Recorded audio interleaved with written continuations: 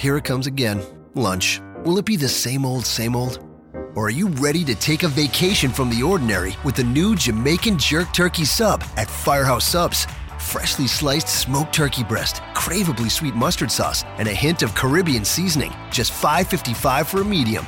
Save time. Order the new Jamaican Jerk Turkey Sub on the Firehouse Subs app.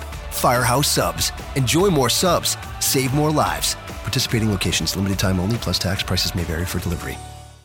This podcast is a member of the Voices of Wrestling Podcasting Network. Visit voicesofwrestling.com to hear the rest of our great podcasts, as well as show reviews, columns, opinions, and updates across the world of wrestling. Meri, meri, meri, meki, meki, meki, pishi, pishi!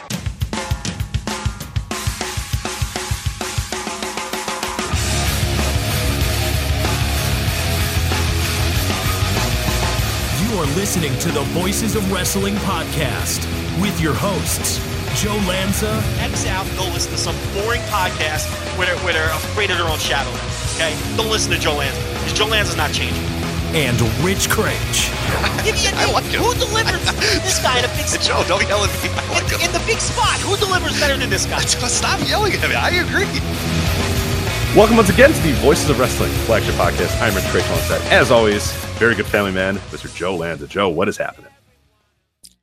Rich, is it cold enough for you? Oh, Jesus.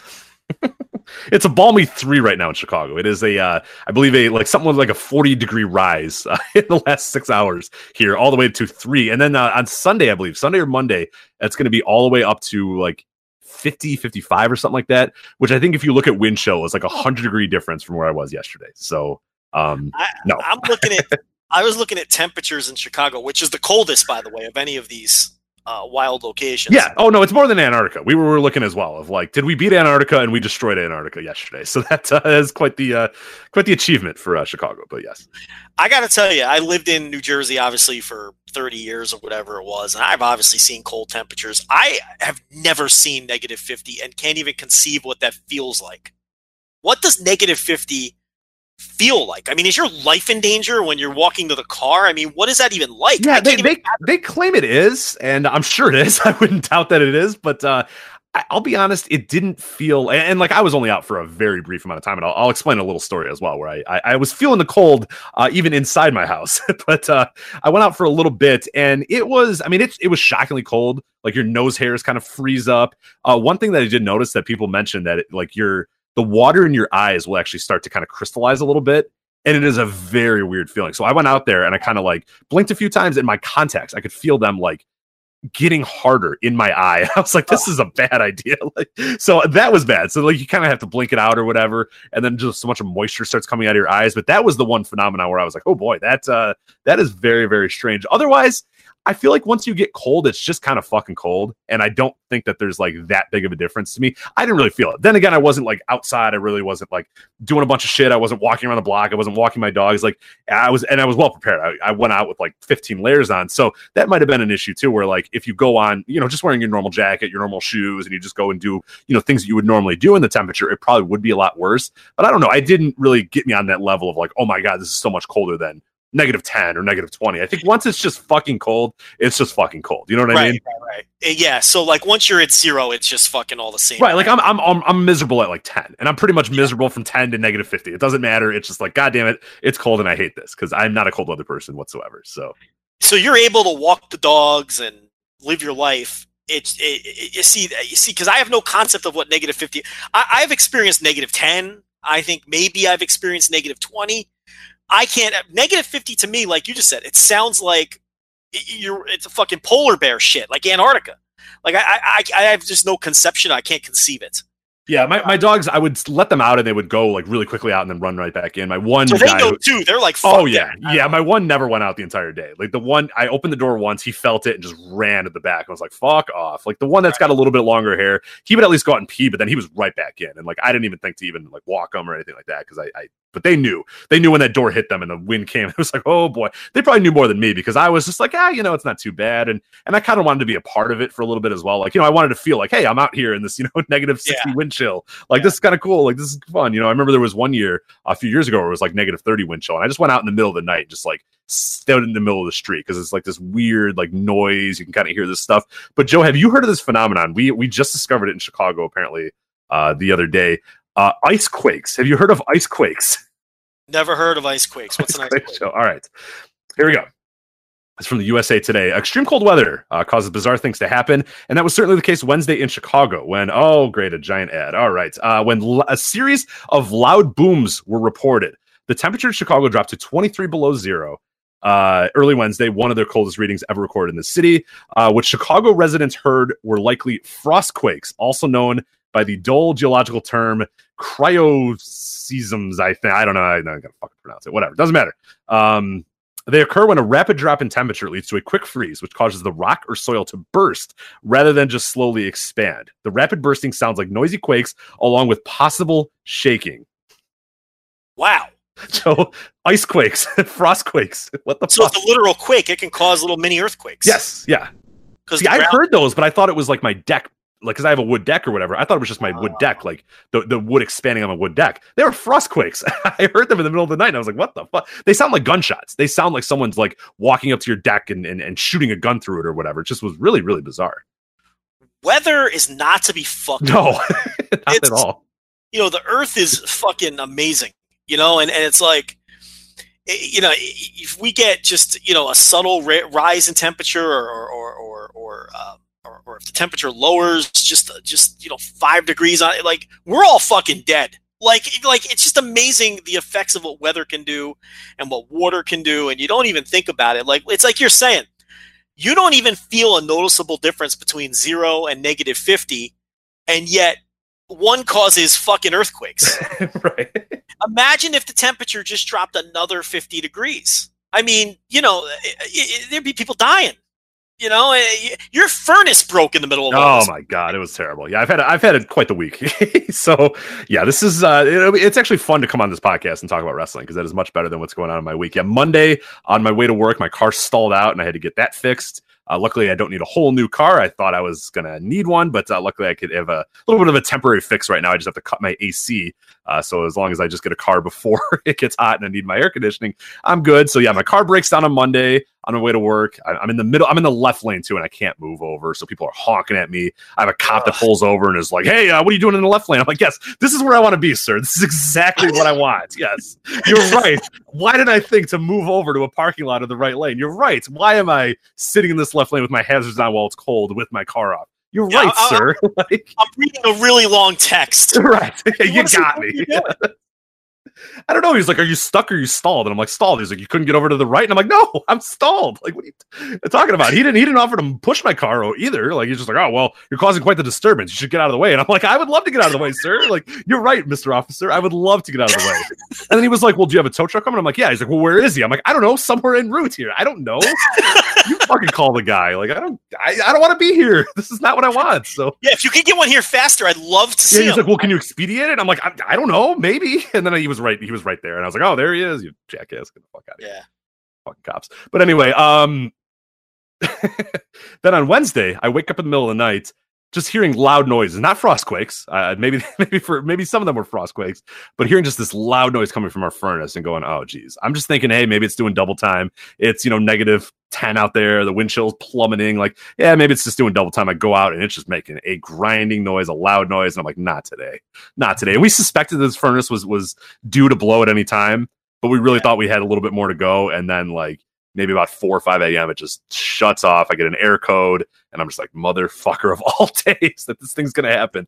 And the nurse had to get up and go to work actually that day as well. So she got up, she left. I feverishly called different companies. Luckily, I called one, like it was like 5 a.m. or whatever, and I called this one like 10 times. I was like, I'm going to wake this asshole up. I don't care. Like, whatever. Just because I want to get out there before anybody else did. And luckily I did. So I was able to get a whole team to come over and give me a new furnace that day. But yeah, my house, I dropped to 44 degrees inside the house, which if you've ever, that doesn't sound bad if you're outside, but in a house, that is not great. Yeah, the dog's not very happy about that either. So I put a bunch of heating pads in the bed and they were okay. But I was, full jacket and gloves the entire day watching these guys try to fix my furnace and get it back up to speed. But it's back and we're good. So your furnace broke on the coldest day in recorded history. Yes, of course, because of course it did. That's like, you can't make it up. No. Just the worst. And that, like, you know, if your air conditioning breaks on like a super hot day, like I feel like there's some solutions you have. I had fucking nothing, man. This house was like freezing over. You could feel the windows were just like, I was done. I was like, God damn it, this is ridiculous. So yeah, luckily I was able to get a company to come out and they gave me a whole new furnace. I was hoping I could just get a motor, but I needed a whole new furnace. So it's been a busy week. So and do you know what you want to do when your car breaks down and your furnace breaks on the coldest day in recorded history? What you really want to do is enter match of the year ballots that don't have dates on them. That's exactly what I did, which is exactly how my day went. Yes. You want to enter match of the year ballots that say... I want to find out when Pro Wrestling Eve shows occurred is what I really want to find out. I want to find out when Kaylee Ray and Viper had a Pro Wrestling Eve match and what date that was. I really just cannot wait. Yeah. You want to enter a ballot that says Murphy versus Ali with no other information. That's what you want to do on a day like that when everything else goes wrong. Oh, God. Yeah, so we're here now, so that's good. Match of the year is just about done. We have a special Patreon episode where we reveal our top 10. You can listen to that at voicewrestling.com/Patreon. The full top 10 will be out later today by the time most of you guys listen to this as well. So yeah, Match of the year has been fun. Again, this year we talk a lot about it on the Patreon show. We'll have some other content as well on the website. But yeah, overall thoughts on Match of the year, other than people having their dates wrong on everything. Yeah, I mean, just not to reveal anything. Because we're going to reveal that behind the paywall and with the articles and stuff. Just my overall thought is match of the year never lies. It doesn't lie. You know, it really exposes bubble thinking. And it really exposes how all of us can take bubble thinking a little too seriously sometimes. So that's one thing to keep in mind as we see the results. Is just when you see people with opinions that seem super wacky or seem like they're rooted in some sort of bias, or your instincts are probably right, because year after year with this match of the year poll, you know, cream tends to rise to the top, and Sanity and Reality, not Sanity the tag team, they don't appear. They did not appear. No, I don't think Sanity had a single match in this year's ballot. So. But Sanity and Reality always rule over, you know, just wacky fringe opinions that sometimes get a little too much attention in our bubble. That's all I'll say with Match of the Year, because we really can't say much more without revealing things. Yeah, we don't want to spoil the top 10 for people that obviously subscribe, and we don't want to spoil it for people that are going to read it up on the website as well. So yeah, voicesofwrestling.com. You can read all the Match of the Year results. And then also, as I said, voicesofwrestling.com/Patreon. We'll be doing a special top 10 reveal. If you want to know the top 10 before everybody else does, you can do that. Subscribe there. Some good stuff there. But Joe, that's it for ads this week, because this is an ad-free week of Voices of Wrestling. So let's get right into the news here. I think we got to start with the contract season updates. This is Joe. This is juicy every single week, man. You do these updates during the week. Sometimes you can't even keep up with these things on our Patreon, but man, it's juicy stuff this week. We got Dean Ambrose and KENTA. Joe, who do you want to start with, KENTA or old Jonathan Good? Let's start with Dean Ambrose. I mean, I think that's the more interesting story here. Dean Ambrose put in his notice with WWE. His contract ends sometime in April. I think everybody listening has probably come across this story by now. This was broken by PW Torch. They had multiple different sources on this one, and then it was confirmed not only by other wrestling reporters such as Dave Meltzer and Mike Johnson and such, but was also confirmed by WWE themselves, who put out a statement, which is another interesting part of this story. They put out a statement of their own saying that it is true Dean Ambrose will not be renewing his contract, and they wish him well and hope to see him back in WWE in the future. That, of course, got a lot of stupid people thinking that this was all a work.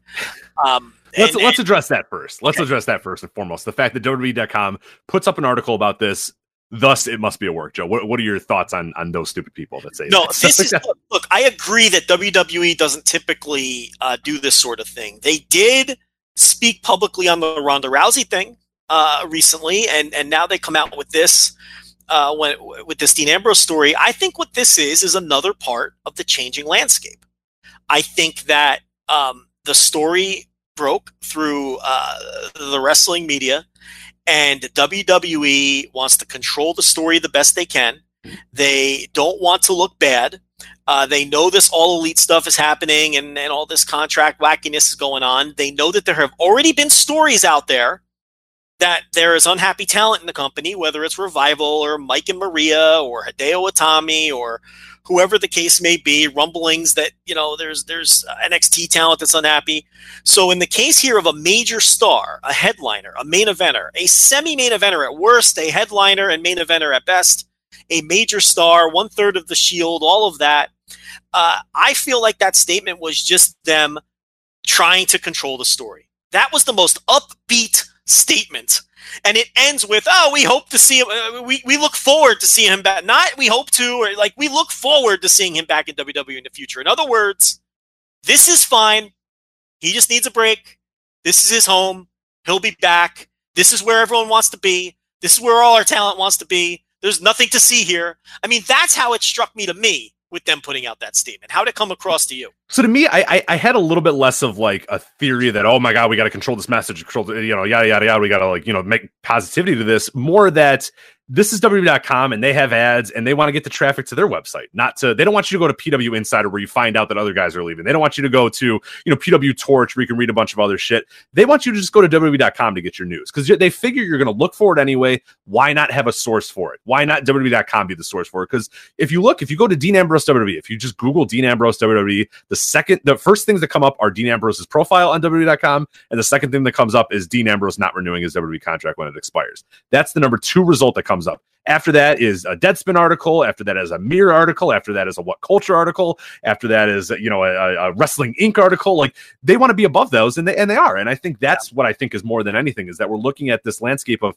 2019 that maybe they can't do anything about this. So why the hell don't we get the traffic? You know what I mean? Like looking at it from a web standpoint of like, well, fuck it. I don't want people going to PW Insider to find out about this news. If it's news and there's nothing else we can do about it, and it's going to happen, why don't we report it? And like you said, there's a little bit of controlling the message there where it doesn't have the quotes about him being, frustrated by his creative direction and stuff, which we'll talk about in a bit, because the PW Torch article went into like specifics of why he's leaving.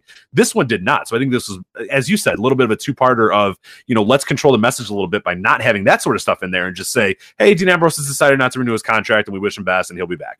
Like that's kind of the WWE message, where the Torch is Dean Ambrose can't take the shit anymore and he's annoyed and he's getting out of there. Like there's a very different message there. So it works 2 parts. It works 1 in terms of getting the traffic to your website, and then 2 in terms of flowering it up a little bit, making it a little bit more of a positive, making it a little bit more of a mutual decision. And hey, we wish him best versus dude wants to get out because dude doesn't like it. And that's what the other articles are doing. The WWE.com article is not doing that.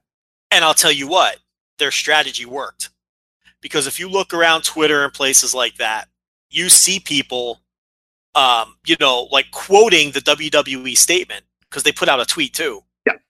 And saying, oh, well, this doesn't sound anything like what Torch said. Torch was full of shit. Right. Now, those are the dumbest people on earth. Right. The pro wrestling company must be true. Right. You believe the PR spin from the pro wrestling company, who has had nothing but bad PR over the last few weeks. In terms of talent being unhappy, like those, you are the dumbest person on earth. If that's how, I'm sorry, I'm not sugarcoating this. Like those are but there's people. So my point here is WWE, that strategy has worked. They come up first in the search. Your common casual fan is going to click that because not only is it first in the search, Rich, it's to a casual fan the most reliable source because it is the source. Why would I not read it straight from the horse's mouth instead of from Wrestling News with 10 Z's? So people are going to click that. And like you said, it's a double. They're getting it. We're both right. They're getting the clicks, and they're giving their part of the story. So it works on both ends. They're smart to do this, and I think they're going to do this moving forward, particularly in the climate that we're in. But if you read the Torch story, it's got quotes from his friends, and it's got quotes from people inside the company. And this was a dude who was very clearly not thrilled with the way he's been used in that company, and this, going back years. The direct quote was, Dean doesn't like hokey shit. Right. Yeah. Here's kind of the exact quote. So the PW Torch report went to say, sources tell PW Torch that Ambrose has been long frustrated with the creative direction of his character and reached a breaking point recently. He's indicated to WWE management this weekend that he's not interested in negotiating further, and has made it clear that it isn't about trying to get more money, which I think is another interesting part about it as well, is that we've heard from other reports as well that WWE has said anybody whose contract is up, anybody if your contract is up soon, if it's up in a year, if it's up in 6 months, they are throwing a piece of paper in front of you and saying, hey, you want to stay? You want to go longer? And some guys have said yes, and some guys have said no.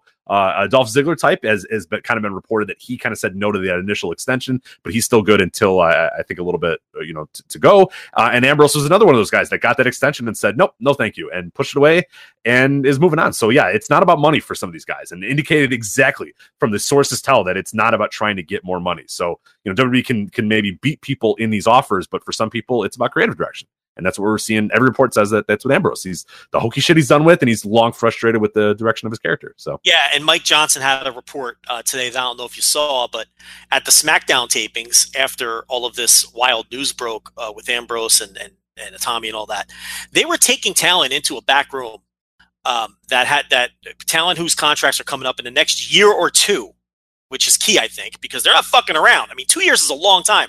Right, yeah. Rich, AEW might not exist in 2 years. Right.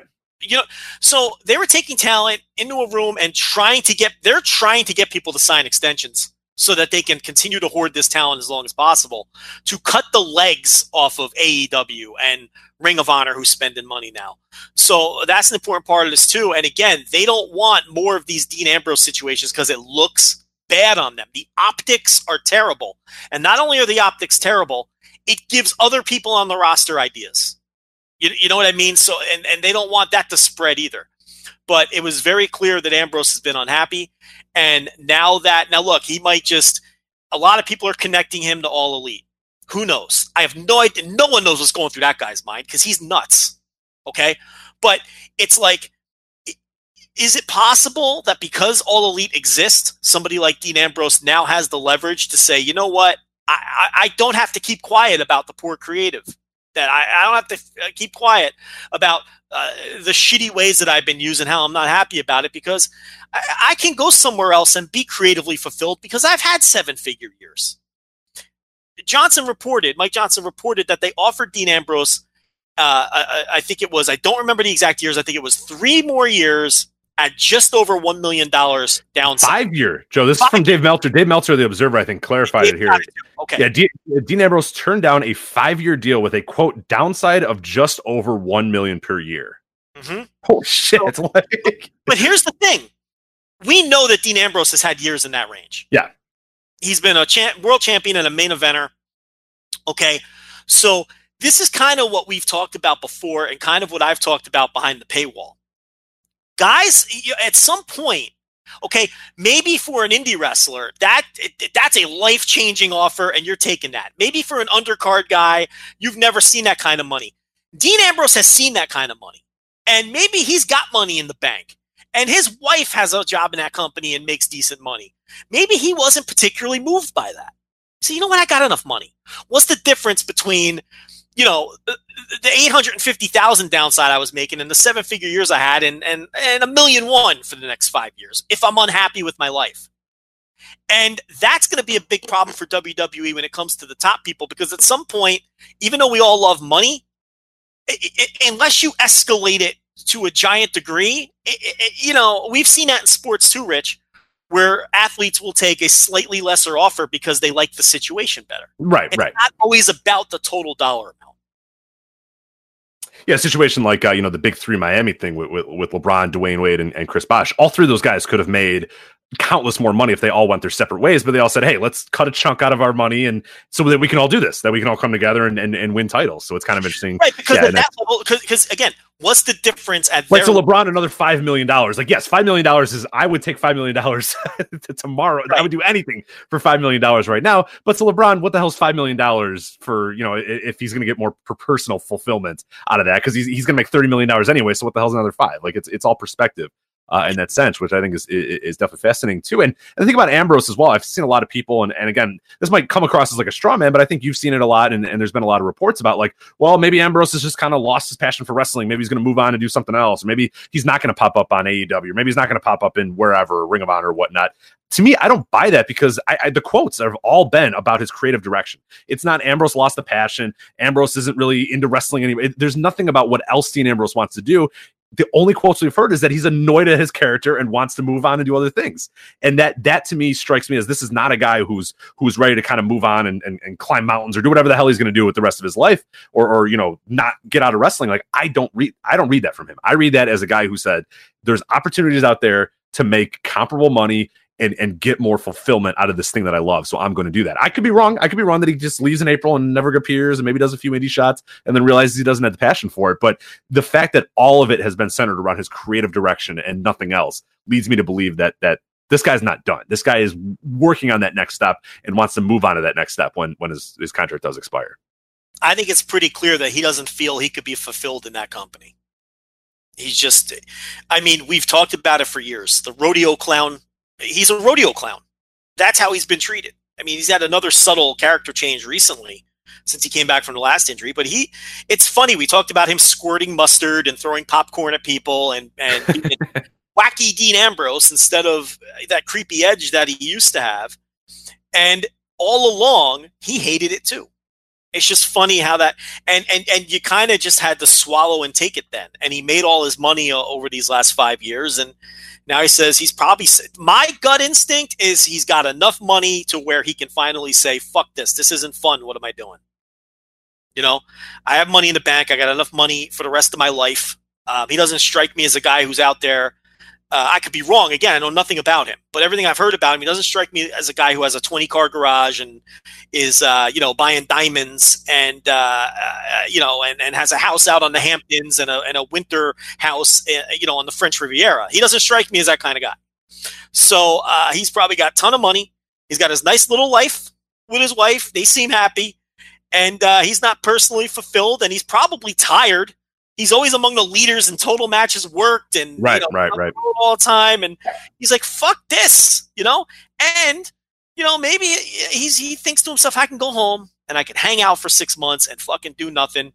And Cody Rhodes is not going to stop bringing my phone off the hook anyway. So if I feel like getting back in the ring, or if I feel like those creative juices are flowing again, I got myself a nice little landing spot. Because if you don't think AEW would take him, I mean, you're nuts. I mean, they take him in a minute and they push him to the top. Yeah, Ring of Honor would do the same. I'm sure New Japan would call. Everyone's going to call. Everyone will call. Yeah, and I don't care what you think of his wrestling, because I'm not a big fan of his wrestling. No, either. I never have been either. Like, I'll be honest, I'm not the biggest Dean Ambrose fan in the world. I'm not coming on to here to say, "Oh my God, he's going to change the world," and I can't wait to him at AEW. Like, we're not the world's biggest Dean Ambrose fans, and I'm not either. I like the character a little bit. I think there's a lot of potential for the character, but I don't think in terms of in ring, he's really like this incredible. Oh my God, this free agent that everyone needs to fall over and get right away, but they're going to fall over and try to get him right away once he's available to the outside world, because he's got name power. His phone will not stop ringing, and they're all going to call him.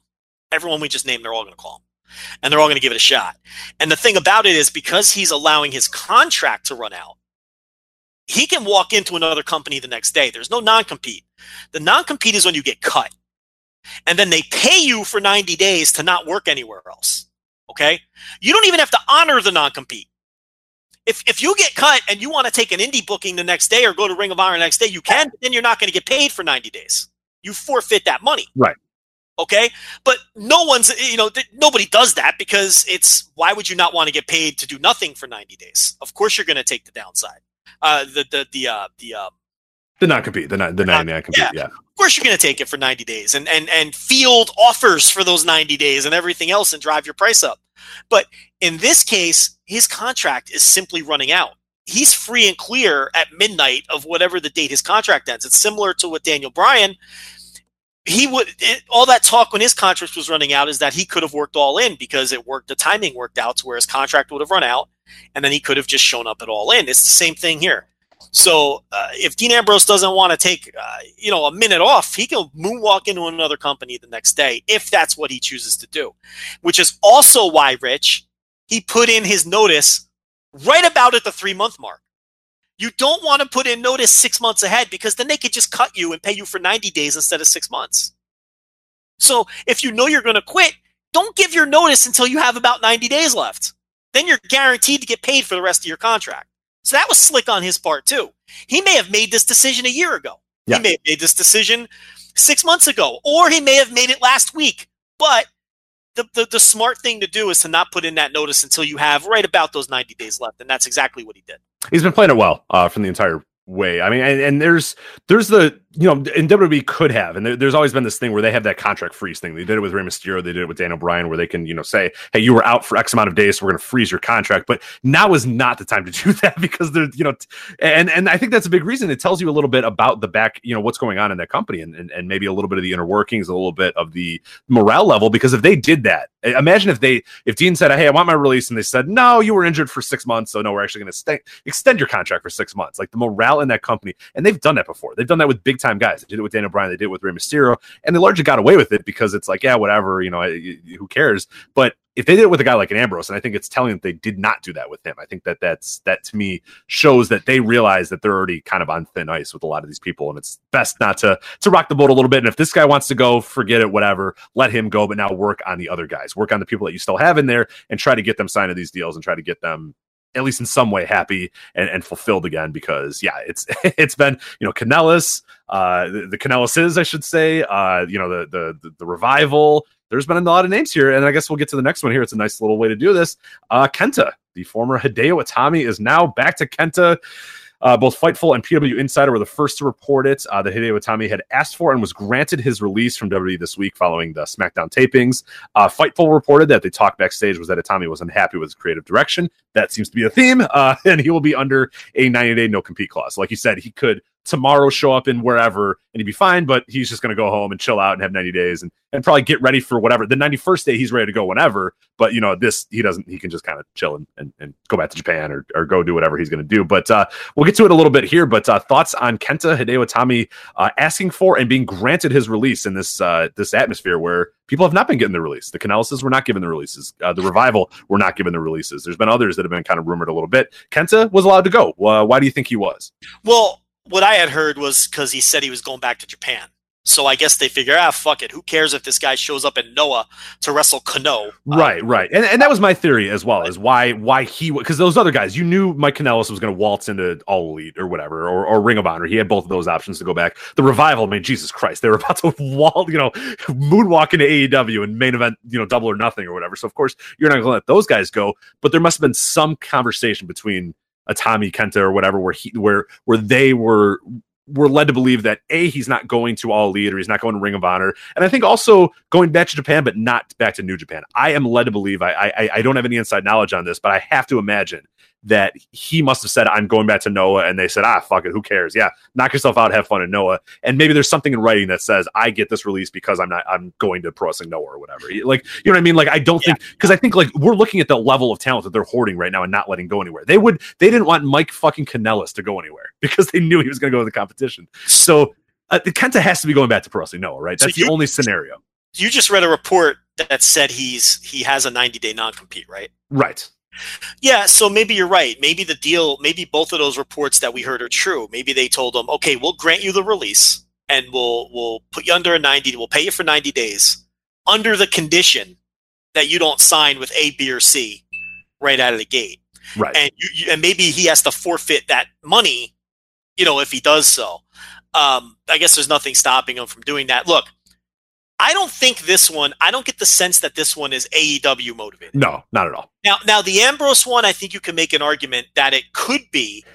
I think the Ambrose one is just leverage in the workplace, like leverage among pro wrestlers that has never been there. I don't think that's one specifically AEW. I think it's just that, I can go to AEW, I can go to Ring of Honor, hell, New Japan's out there and looking for people and doing stuff in America. I think that's more, the landscape is open to him more than it has been any point in the last 5-6 years or whatever that he's been there.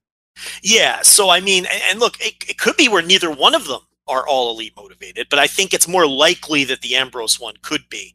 I don't see that. I think Hideo Itami, I guess we don't have to call him that anymore, which was a pain in the ass to call Thank God. KENTA. KENTA's back, baby. His Twitter's back to KENTA. The Instagram's back to KENTA. He's smiling again. My God, KENTA's back.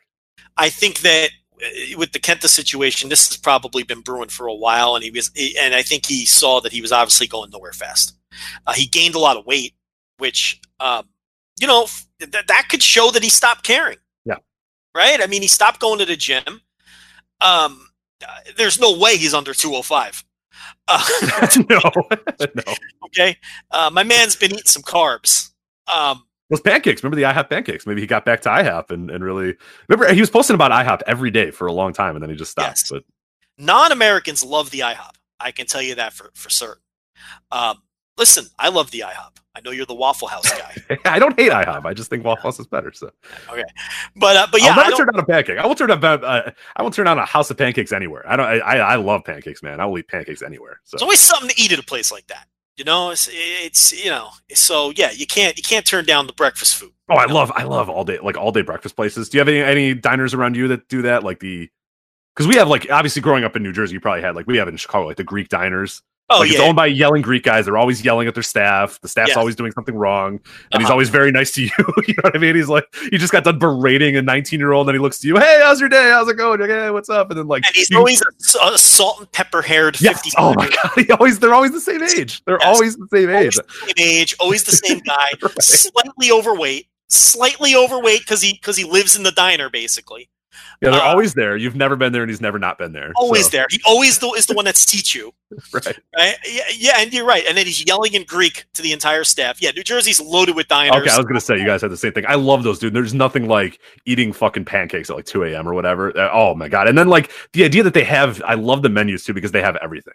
Everything. Like, you want pasta, we got it. You want a fucking BLT, we got it. You want a patty melt, we got it. Yeah, like, any time of day. Like, you could order, we could go in there at 11 o'clock at night, and you can get breakfast, and I can get a 4-course meal with chicken parmesan and salad. And, right, what the fuck? And it's incredible. And to answer your question, no, Texas doesn't have those. Oh, I would die. I love those. Those are my favorite things in the world. Because you know what's great about the diner, too?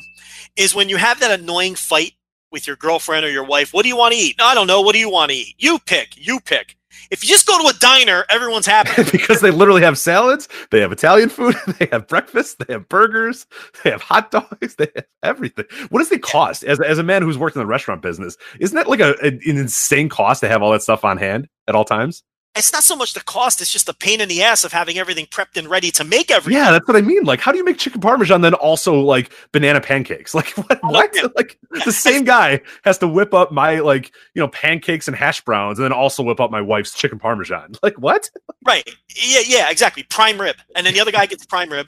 And then they also have like a full selection of fresh baked pies and cakes. Oh, of course, always, yeah. Right? So it's like, who's doing all this work and how is all this prep work getting done? And do you have 1,000 people in that kitchen right now? I have no idea how they do it. And it's never like bad either. It's always like solid. Like it's never great maybe, but it's always solid. It's never like you've had one of those meals and it's like everything's cold and everything feels fresh and tastes fresh and tastes good. Rich, it's just amazing.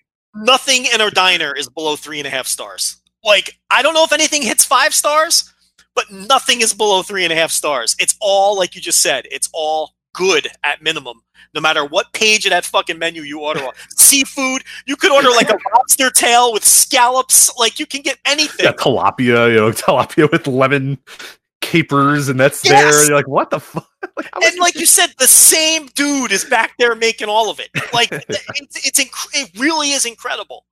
You know, and it's fucking wild. But anyway, no, we don't have those. Kenta apparently enjoys them a lot. I was gonna say Kenta has rediscovered them in America. So, but yeah, I don't see this one as particularly being all elite motivated. I think maybe he just saw the writing on the wall. He's been there since 2014. Mm-hmm. He's been there 5 years. It's been one of the most bizarre WWE runs I've ever seen. Like, you can look at Mystico and say, okay, he just fell on his face. That happens. We've seen guys fall on their face in that company. Okay, that's not something that's out of the ordinary. But when you look at Kenta's career, okay, Rich, he came into the company and his first feud was with the Ascension. And when he leaves the company, if I would have told you in 2014, when he came into the company and feuded with the Ascension right out of the gate, that 5 years later, his final angle in the company, he was going to be managed by Arya Daivari, and he was going to lose a match to Dragon Gate's Akira Tozawa on the 4th tier show, and then Arya Daivari, his manager, was going to leave him laying in the center of the ring. You would have had me drug tested. It's incredible, and all the shit that happened in between, where every time he gained any semblance of momentum, another injury would put him on the shelf for 9 months. There's a lot of people who think he was beating Kevin Owens for the NXT title in Japan the first time they went to Japan. Got injured. Nakamura shows up. Nakamura blows right past him in the pecking order, and his career never recovers. Comes back again from injury, has the awesome angle with Austin Aries, hits the first go-to-sleep he ever hit, gets an enormous pop, gets injured, and that feud is out the window. Austin Aries quits the company while he's hurt, comes back, they throw him on 205 Live, and he's not stupid. He knows that 205 Live is the fast track to nowhere, and a million other... Remember, he was the first big international import that NXT did. Huge signing at the time. And during those interims where he was hurt, that kind of lost its cachet because they brought in Shinsuke Nakamura and all these other guys and La Sombra and all these dudes. And it wasn't special. And he kept getting hurt and he couldn't get any momentum. And he leaves the company with his manager, Arya Daivari. of course. Turning on him. Manager, Arya Daivari, of course. Yeah. I can't believe, I as you were going over this discussion, I was kind of like remembering the career of Itami. Joe, I forget, I was at a TakeOver where he was in the main event going for the NXT title against Bobby Roode. And that was like 2 years ago, you know what I mean? Like barely 2 years ago, a year and a half ago. That feels like centuries ago. It feels like centuries ago, and he had good matches. He didn't have any great matches in the company, but he had a lot of good matches in the company. But they were so spread out because of the injuries that that Roode match was pretty good. The no DQ match against Mustafa Ali on 205 Live a couple of months ago was a great match. So he had the tag team with Finn Balor. I think they won the fucking Dusty thing, or came close. No, they won it. They won it. I think, yeah. And it's like, but the injuries kept getting the better of him, and it always felt weird. Yeah, it never felt right. We talked about the first time when he came out and he started wrestling that he was cautious, that he wasn't quite feeling it, that you could tell that he was kind of thinking his way through it. And I don't know if you remember, but there was before one of the takeovers, I forget which one it was, someone flat out asked Triple H, like, hey, what are your thoughts on Hideo Itami so far in NXT? And he was straight up like, hey, look, I'm a little disappointed by him, and we've been telling him, like, we hired you, be you. Be Hideo Itami, be Kenta, be the guy we hired. But they said that, but then they also, took away all of his moves. And anytime he stiffed a guy, you could tell that he was like, he felt really bad about it, or that he really was trying not to do stiff kicks and really trying not to do stiff work. And it reflected in his work, where if you watched a Hideo Itami early NXT match and compared it to Noah Kenta, it was like, oh my God, it's obviously that this guy is worried about either ruffling feathers, stiffing guys, being too stiff, whatever it was, but he wasn't being himself. And it felt like there was times where maybe briefly he got out of that and felt like himself. I remember there was one match, I think maybe against, I forgot who it was against, maybe Tyler Breeze or something like that, where he just kicked the fuck out of him. And it was like, there we go, that's what we want. And then the next week he was right back to what he was before. And it felt like there was just like he could never get that momentum. He never could get back on track to the point where, we're talking, he came in 2014, and now it feels like there was 4 or 5 years where it was just like, dude, the guy just kind of did nothing. Like it just ultimately feels like such a waste of this guy's prime in a lot of ways. But yeah, I don't know. Yeah, it's it was a very, very weird, awkward run. It just wasn't a good fit for anybody. His style wasn't a good fit for the company. The company house style wasn't a good fit for him. The injuries didn't help, and it seemed like he was very well liked. I mean, they announced he's leaving, and it seems like everyone on the roster is tweeting out, thank you, Kenta, taking pictures with him. It seems like he was very well liked in the locker room, which is a stark contrast to his reputation in Japan, where, right, he was known for being grumpy and beating the shit out of trainees and this. But that's the guy I want back. I mean, he might be past that point in his career, and he's clearly on the downside of his career. I personally think he peaked in 2009. I don't think he was ever the same. After that big leg injury in 2009, he was on his way to being Wrestler of the Year. He injures his leg late in the year. I don't think he was ever the same after that. He's had good matches after that, but Noah became a funeral home after that point. And obviously, we just talked about the WWE run. He's definitely a guy who has peaked already. I think his peak years were his peak singles years, Rich, probably 2005 to 2009. Is that fair? I think that's fair. Yeah, 2009, it all kind of.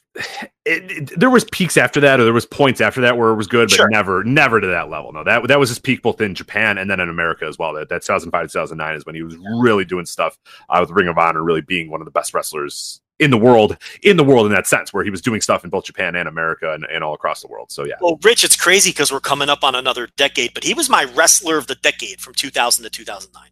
I thought he was best wrestler in the world over that decade, because you've got the tag team with Marufuji for the first 3 or 4 years, and then you've got the singles run from 05 to 09 for the second half of the decade. To me, he was the wrestler of the decade, and I can't believe, looking at the calendar, that polls like that are going to be happening. I know. I guess I got to get ready for that, huh? And you know, and that this current decade really carries through the history of this show, starting in 2000. This show started 2012, so this show has really covered the vast majority of this decade as we age slowly, burning all of these hours doing this stupid show. But yeah, so I don't know. I could obviously everyone's talking about Noah. Here's the thing with Noah. I would love to see him go back to Noah. I really would. They've had like 3 ownership changes. Yeah, well, we should say that is. I think the timing is convenient, or I don't want to say suspect. That's not the right word, but they did just go through new ownership like this last week. Listen, I don't buy that he's just going to go back to Noah. Okay, I don't know. I don't know. I'll tell you why I don't think so, and you make it count. They've had like 3 ownership changes since he left. It's a completely different regime. There's been 3 different regimes, and this new regime coming in is changing everything. They're changing the color of the mats. They're getting. How pissed are you about the mats? I know you're. I don't know that I care all that much, but I know you're livid about that, right? I'm annoyed about it. They're changing the logo. They're changing the color of the mats. Here's the thing: the color of the mats are not the reason Noah's struggling. Okay, Right. Okay, that's not the fucking reason. And distancing yourself from Misawa isn't going to fix everything. And I don't know why you'd want to distance yourself from Misawa. It doesn't make any sense. It's not the color of the mats, Suzuki. That's the guy's name. I don't know his first name. Okay, it bothers me. Do I think it's like, look, it won't feel like Noah if you have a new logo and the mats aren't green anymore, and it's essentially a new company at that point. If that's what the new owners want to do, they're well within their rights. But my point here, as it relates to Kenta, what's his loyalty to these guys? Right. When he left, it was still like Taue, like as president or whatever, and like Marufuji and all these people who were in charge. And now we've gone through 3 different ownership groups since then. We had New Japan. We had the company that New Japan was doing business with. We got that company now selling to this company. I mean, it's essentially not the same company he'd be going back to. So I'm not saying he's not going back to Noah, but I don't necessarily agree with this idea that is just his auto destination. And here's the other thing. He left Noah to begin with because there was no upward career mobility and it was stagnant and it was struggling. What has changed? What would make him want to go running back to Noah now when it's arguably in a worse spot than it was when he left? Right. The only thing that I can think of, and the only reason why I think the timing is interesting, is it's perhaps that they called him and maybe they're giving him an office job. Maybe he's becoming. They're saying, "Hey, look, we're trying to rebuild Noah. We're the new owners. Let that old shit in the past," because that might actually be a boon for them. Is, hey, yeah, I know there was this shit in the past. Yada yada yada. We're a new chapter right now, and we want you back because you were one of the legends that helped build this company and helped get it to where it is, or whatever. You know. And here's a cushy office job in addition to being a wrestler. You can be the head of trainer. You know what I mean? Like, I don't know. I don't know the specifics of it. I just can't imagine that one day randomly Atami decided, you know what, this is the day now I'm going to ask for my release. And it just seems a little too coincidental that it is the week where Noah undergoes, a complete transformation in terms of ownership. And it seems like an aggressive ownership in terms of trying to change things and get everything in the right direction, which, every new ownership is going to say the same thing. And they're always going to be, really Uchida. When he came in, everybody was like, oh my God, Uchida's back and this is going to be great. And he's going to do this and Noah the Reborn and all this sort of stuff. And it does that. But I have to imagine that maybe they made that call thinking, hey, what's the worst that can happen? We'll call him and see what happens. And he said, yeah, you know what? You're right. There's not much going on for me here. I'm willing to come back if under these circumstances. I want this. I want that. Because he comes from a place of power. We talk about this again, where he comes now from a place of power. Like, hey, you guys want me back? Well, cool. I can call, the Bucks. I can call, Ring of Honor. I can call my boy Shibata. Yeah, right. Oh, yeah, of course. Yeah, at the dojo, of course. So yeah, it is a position. And here's the thing: he just went there in September, and what they draw? 6,000 fans to Sumo Hall for his main event against Marufuji or whatever it was. So it's like he even has that bit of leverage too, where he can say, "Hey, look, you guys, you struggle to put 1,000 people in Corkin Hall. I'm out here, and you're running Sumo Hall when I come to town." So, that's another piece of leverage that he has with Noah. Listen, I don't know. I don't see it as the same company he left. And I don't see from his perspective why he thinks. I mean, it seems like he's right back in the same place he was 5 years ago in a company that's just not doing well. Unless this ownership group, like you say, reached out to him and said, "Hey, look, this is the money we've got. This is what we're putting behind it. We want to make you a centerpiece. We want to give you an office job like your boy, Marufuji, whatever the case may be." I could see that too. Look, if I had to handicap it right now, yeah, I think Noah's the favorite. Obviously, that's the easiest landing spot and the most convenient one and the obvious one. Do I think it's a lock? I do not. Yeah, I don't think it's a lock either. I just think, if I was a betting man, I would put the highest odds on Noah. But the world's his oyster right now, and there's a lot of opportunities out there. So listen to everybody, man. Don't there's no need to jump right to one. But good time for him to leave, and I'm excited to see what he does. Like you said, I think if we're kind of hoping for 2006 or 05, 09 Kenta coming back, I don't think that person is going to be there. But I think what we're going to get is a little bit more of what we got that Marufuji match, where it just feels comfortable. It's like, that's what he's like. No, he's not going to go out there and have incredible match of the year level matches. Maybe, I don't know. But it just feels like, that's a guy who just feels okay in his own skin again. He never felt that as Hideo Itami. He always felt like he was Kenta playing a character named Hideo Itami, and not when he came out there on that Noah in the green ring or whatever it was against Marufuji, and was able to throw some stiff kicks and throw a good looking drop kick. It was like, yes, he's back. Like that's the guy. Like he's not gonna be the top tier wrestler, the wrestler of the decade anymore, but he's gonna feel comfortable again, and that's what I think a lot of us are looking forward to. Yeah, the injuries have taken a toll, but I like that match a lot. I liked it more than pretty much anyone, but I had emotional investment too, and that always, it's my favorite wrestler of all time. I mean, I've said it many times. I don't think I said it this week, but that's my favorite wrestler of all time. So there's an emotional investment that was there to watch him wrestling Marufuji, and just to see Noah in a big building again. Yeah. And just the energy that it had. So I think that he can still deliver with the right opponent in the right situation. And I don't think he's he's not Tajiri at this point. No. Yeah. We're not saying he's toast. It's just like, it hasn't felt, it's been a comfort thing more than anything with him. And I'm looking forward to him feeling okay in his own skin again. So that'll be pretty fun. But let's get to some other WWE stuff as well. While we're talking about WWE, they of course had a huge weekend with TakeOver and the Royal Rumble. We're going to start with TakeOver and then work our way to the Rumble. But overall thoughts on TakeOver Phoenix before we go match by match here. Obviously, the Saturday show, I think a much better show than Royal Rumble. But I don't know. I don't know that it was an altogether great TakeOver. I enjoyed a lot of stuff about it. We'll talk about some of the matches, but I think all in all, there's been a lot of TakeOvers that I've liked a lot more than this one. It was a very good show, and I would agree there were a lot of takeovers that were better than this one. The standard's so high with TakeOver. But yeah, I do think it was a very good show. I mean, there were two matches here that I really well, there was one match that I thought was fucking awesome. I thought Gargano Ricochet is a match of the year contender. Yep. Okay. That's the one that really jumped off the page at me. I was very, very close to doing the whole 5 on that guy, but I ended up doing 4.7, 4 3/4 for that one, because it just didn't quite get me on that level there. But that match is incredible. That's a match of the year contender for sure. Yeah, I was the same. I went 4.75 on Gargano Ricochet, and then I thought the tag opener and the main event were right around 4. So those were very good matches too. I didn't like the tag opener as much as a lot of people did. Why don't we start there then? What did you think?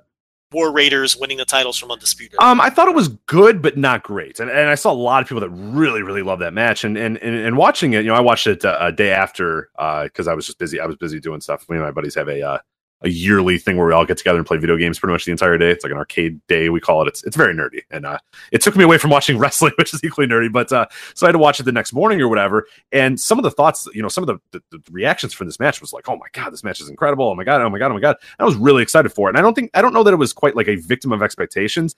I just don't think it hit me on that level that it hit for other people. That's not to say it wasn't very good. I think I went 4 1/4. I think I went with it. Yeah, 4 1/4 with it.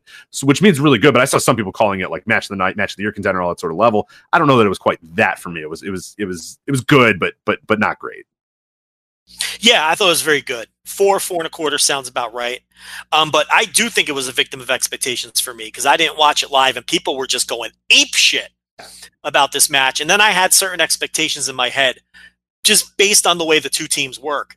And it just didn't meet what was in my head, so that may have hurt it for me a little. But yeah, I mean, it was an excellent match. Without question. I think probably the second best match of the night for me. I liked it a little bit better than the main event, which we'll get to. We had Matt Riddle defeating Cassius Ohno. This went 9 minutes. You want to talk about Ono a little bit? Yeah, let's talk about Ono a little bit. One of my favorite wrestlers of all time, one of the nicest guys I've ever met in my life. I'd be perfectly fine if I never saw Cassius Ono in a match ever again. That is a heavy statement, my friend. Okay, well then let me interview you. Okay. Are you saying he's a bad wrestler? No. Are you saying his skills have declined? Yes, to slightly. I don't want to say full on they've declined, but slightly, yes, he has declined. Okay. Do you think his weight is a hindrance? Yes, my God. I'm not a everybody has to be in shape and there can't be fat guy wrestlers, but it's a hindrance. The look of him is just I'm not that type of guy. I don't care if you're a big dude. I do not care if you're a big wrestler. Big wrestlers are fine. I don't give a shit. I would like more fat dudes in wrestling, really. But I think it's actively hurting his in-ring work. Knowing what he's capable of and then seeing what he's doing and just the look, the basketball jersey with the trunks, it just looks like absolute shit. And it's just, oh my God. I really do think it is. And that's one of the issues is like he's taking away from what I think is just an incredible career because he is one of the greatest wrestlers. You know, we talk about independent wrestlers. He is far and away, you know, if you did an indie Hall of Fame, you know, Chris Hero would have to be one of your you know, one of your first guys in there. I think he absolutely is that. But it's just like you look at him now and he's just like, it's a sloppy weight too. You know what I mean? Like there's fat guys and there's guys that gain weight. But it's like for him, it's just a sloppy weight, and it's just it's hindering him. It really, really is, and it hurts me to say that because he is a nice dude. He's a really good guy, and I know there's health related issues that are causing it. But it's sad to see, man. I don't know. It's just disappointing in a lot of ways. It hurts me to see him in the ring. It's just I don't know. It's hard to describe. I think that when he came back to the company, coming off that incredible indie run. I said on this show, it's over. Chris Hero's done. And he's never coming back. Because my stance on that was he wasn't going to get the same opportunities to have those kind of matches that he was getting on the indie scene where he was treated like a main eventer and getting all the time he needed and getting creative freedom. I kind of knew that this is what this run was going to be like. I mean, we said it at the time we called it. We said he's going to be a gatekeeper. He's not going to be doing anything important. And I'd be stunned if he's ever on the main roster. I think he's there to do exactly what he's doing, which is to feud with people coming in, put them over, move them along. I don't know that he's incapable of having the matches that he had in 2016 or whatever it was. I don't know if I'm willing to go quite as far as you are, but I know that we're never getting them again because they're just not going to put him in those positions. So from that perspective, would it bother me if I never saw Chris Hero wrestle again in this state? Now look, these matches aren't bad. I mean, I thought this was a good match. Oh, it was good. Yeah, I won about three and a quarter for this match. 3.5. Yeah. But this is what you want out of Cassius Ohno and Matt Riddle. But see, this is what you're going to get out of Cassius Ohno and Matt Riddle because you're expecting Matt Riddle and Chris Hero. Chris Hero's gone. He's dead. It's over. You're not getting that. What you're getting now is the William Regal stage of his career. That's what he is. How often did William Regal have match of the year contenders? The answer is never. The reason being is he was never put in that position, and he was never in that part of the card, and never got that sort of time. But William Regal went out there every time and gave you these great efforts, and oftentimes had these awesome little TV matches or good 9-minute pay-per-view matches like this match was, a 9-minute TakeOver match. Cassius Ohno is late career really entire career William Regal. That's what he is now. It's Chris Hero died when he came back. That was it. It was over.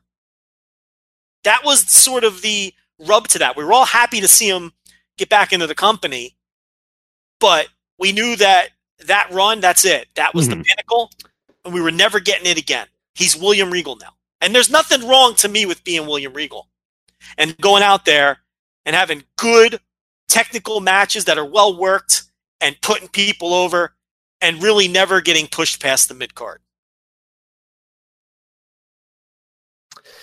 Yeah, it's but you don't want to see that.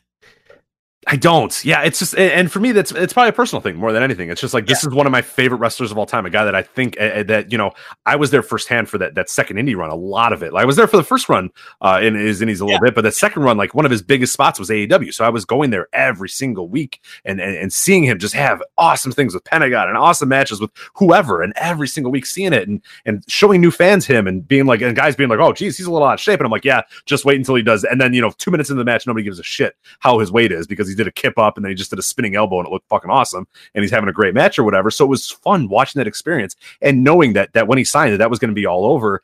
And it's just like the jersey with the tights, he just looks like crap.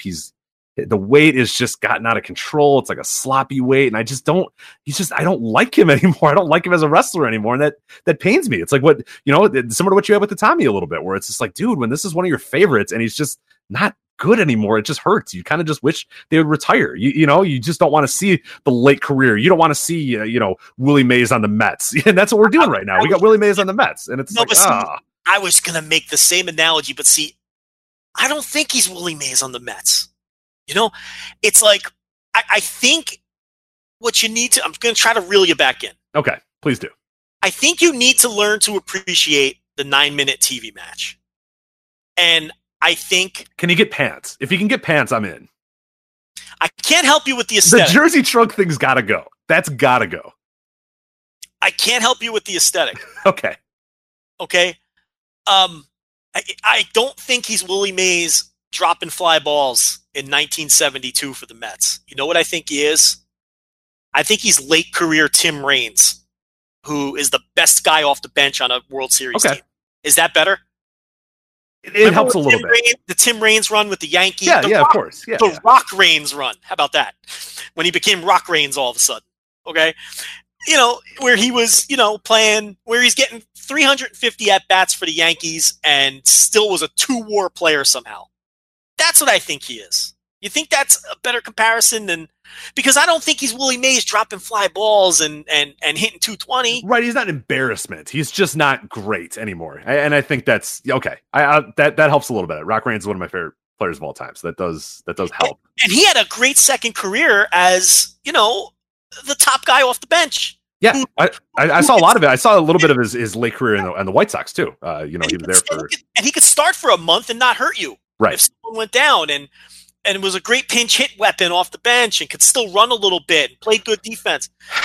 I think that's what Ono is. He's sort of he's a guy on the NXT bench who can be a jack of all trades. He can be a babyface. He could be a heel. He can go out there and have good TV matches. And it's really not his fault that he's not put in a position.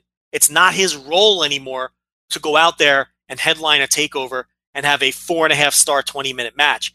And I'm not sure I'm ready to hold that against him because I don't see a decline in performance. Does that make sense? That does, yes. Have I helped you at all? You have. Just, I really wish he would get pants. It's just the aesthetic is terrible, but I'm with you. That has helped a little bit. I'm off the ledge. Okay. I do want to see Cassius Ohno again. I just want him to acquire pants. So, okay. That's good. Thank you. I needed this. So Matt Riddle moving on and moving up.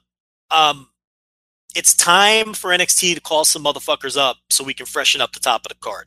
But I guess we have time to talk about that in a minute. Yes. Let's do Johnny Gargano Ricochet. I thought this was fucking awesome. It's arguably the best match I've seen this year.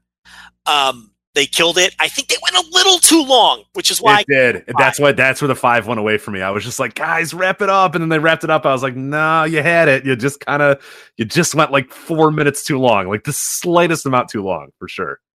Yeah. That's my only critique. I thought the work was spectacular. I don't think it was good. I thought the work was spectacular. I did, which is why, you know, if they would have hit their timing a little better, you know, if they would have finished at the peak a little better, I would have went 5 on this. And yeah, this was Johnny Gargano and Ricochet at their best. And yeah, I don't know how much more praise I could heap on it. I just loved every second of this until they went a little bit too long at the end. Yeah, this is a match you absolutely have to watch. If you have not seen this, you have to watch it. Ricochet plays the hits in a lot of ways. I mean, this felt like the best of Ricochet and Ospreay, the best of Ricochet versus, Kota Ibushi. Any Ricochet match that you can think of, any classic Ricochet match, you had all of those markings in there. And then Johnny Gargano brings the goods too. I mean, just incredible stuff with the Gargano escape, like just great stuff, great transitions, and just unbelievable action. Ricochet jumping over the corner to lay out Gargano. I mean, just so much emotion, so many great near falls, so many great teases in this match. I mean, so much great athleticism, just fucking great. This is just an awesome match. But like you said, they just went a little too long, and when the finish was over, I kind of had that, oh, I'm glad it's over now type of thing versus like, holy shit, that was like, you know what I mean? Like, the moment when it's over and you're just like, oh man, like, it's just not, it doesn't feel how it would have felt. And there was a few points watching it because I watched it semi unspoiled. I kind of had an idea who was going to win, but not all the way. And I didn't know how the finish was going to happen. So watching, I'm like, oh, this is it. This is the finish. And then it wasn't. And then I was like, all right, that's fine. They fine. And they did it like a few too many times. And then they finally did finish. I was just like, no, like, damn it, you just missed it. Like, you just missed being just a perfect match. But all told, I mean, yeah, any criticism I can levy are very low because, I went 4 and 3/4 with this. Just an absolute must watch and an early notebook match for anybody here. The one critique I was seeing was that for the first half or quarter of the match, they were really just going through the motions. And I disagree with that strongly. I think there was a clear story in the first half of this match of Ricochet being one step ahead of Gargano and Gargano being frustrated about it. Yeah, of course. Yeah, no, yeah. I'm surprised to see that. Yeah, because I think that was, and the commentary was kind of going with that story too, where Gargano's got so many other things he's worried about, and he's got his mind on Ciampa, and he's got his mind on his wife, and he's got his mind on this. Where Ricochet, he's got one focus here, and that's keeping the U.S. title. So no, I did notice that a little bit, or the North American title, not the U.S. title. I did like that it was a little bit more of that. So that was kind of the beginning, was kind of the Gargano trying to find himself.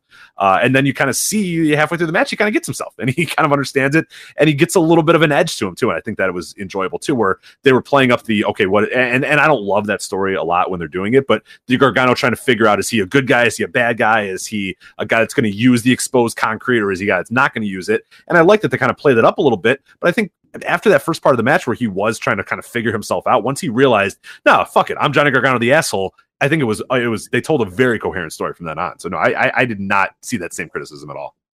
Yeah, I thought that story in the early portion of the match was obvious, but I did see that complaint. So to me, that's another reason why I went so high on this, because I thought they told a cohesive story throughout the match. And then obviously the work and some of the spots were incredible. So yeah, I love the fucking match. As we move on to I did want to say real quick, sorry not to interrupt, but one thing is, and I don't love the melodramatic Johnny stuff. We've talked about it a lot, but he is so good and they're so good at the callbacks. Like, I love the exposed concrete. Like, he's trying to do the DDT and then he decides, no, I'm not going to do that. I'm not, that was that, that's the old Johnny. And then the new Johnny, no, I don't need that stuff anymore. And then it almost cost him. He almost loses again, just like he did against Ciampa all those months ago. Was awesome. And then him later just saying, fuck it, you're going through the concrete, which was, oh my God. I just like, I don't love the, why am I so evil? The conflicted Johnny, the new Johnny, old Johnny stuff. But if I did love it, it's just like next level great stuff. You know what I mean? And there's times where, even though I don't like it, they do little spots like that where I'm like, damn, man, you know what I mean? Like,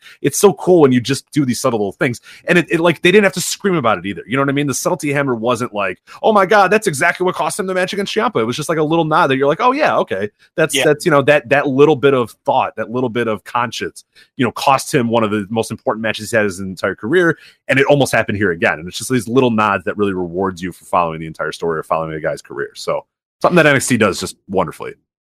Yeah. And again, the storytelling / psychology was solid throughout the match. I really don't understand that critique. Okay, so Shayna Baszler defeats Bianca Belair, hands her the first L, breaks up the undefeated streak. Defeated. And defeated. Emphasize the undefeated. Bianca Belair. Now look, the first half of this match I thought was not great. It was bad. Just say it. It was bad. It wasn't great. I thought they really saved it by the end, and I loved the finish. I thought the finish did a ton for Bianca Belair. I'm a huge Bianca Belair fan. And with that said, and everyone who listens behind the paywall, I rant and fucking rant about how the upside of Bianca Belair whenever she's on NXT. But as I said last week with you, I thought this was a huge test for her. This is a big spot against another somewhat green opponent. So a big test for both of them. And I thought that the match structure was smart, whoever laid it out, because they really kept it simple early on, which is what you needed to do in a match like this. I thought they were in a tough spot following Gargano Ricochet. So the crowd was very quiet, but the match layout was very simple early on, and they didn't really give the fans a ton of reason to get behind it. When they hit the finish, which was very much designed for the fans to rally around the babyface, the fans did get behind it. Mm-hmm. So credit to both of them, because they nailed the finish under very tough circumstances and did get the crowd to rally behind Belair, who started the fight out of the choke and then died again. And I thought the finish was tremendous in that it was one of those losses that felt like a win. So that's how the match came off to me. I cannot call it a great match. I'm not even sure I can call it a good match because it was very messy. But I think at the end of the day, they accomplished what they wanted to accomplish, and they really got the finish over exactly the way they needed to. I have similar thoughts to you in the sense that I thought the first half of the match, you were saying not good. I thought the first half of the match was really bad. And one of my concerns going in, and I mentioned it last week, was Bianca Belair not really being quite ready for that spot. And I know they kind of ate me on that pre-show. I forgot who said it. It was Roberts or whoever was there. I'm getting into that when you're done. Yeah, go ahead. And to me, it wasn't about like the storyline if she's ready or yada, yada, yada, anything like that. I just wasn't. This is a huge spot for her. And I thought we maybe got a little ahead of ourselves in terms of her being like this takeover level star and this thing, because like and that's not to say that I don't think she is going to be good. Like, she is going to be great. I mean, when they all kind of put the pieces together, she is going to be great. But I was worried that maybe she was a little too much, a little too soon for her. And I think that maybe we got a little ahead of ourselves with this, because the level of takeover matches is high. I mean, the standard is very, very high.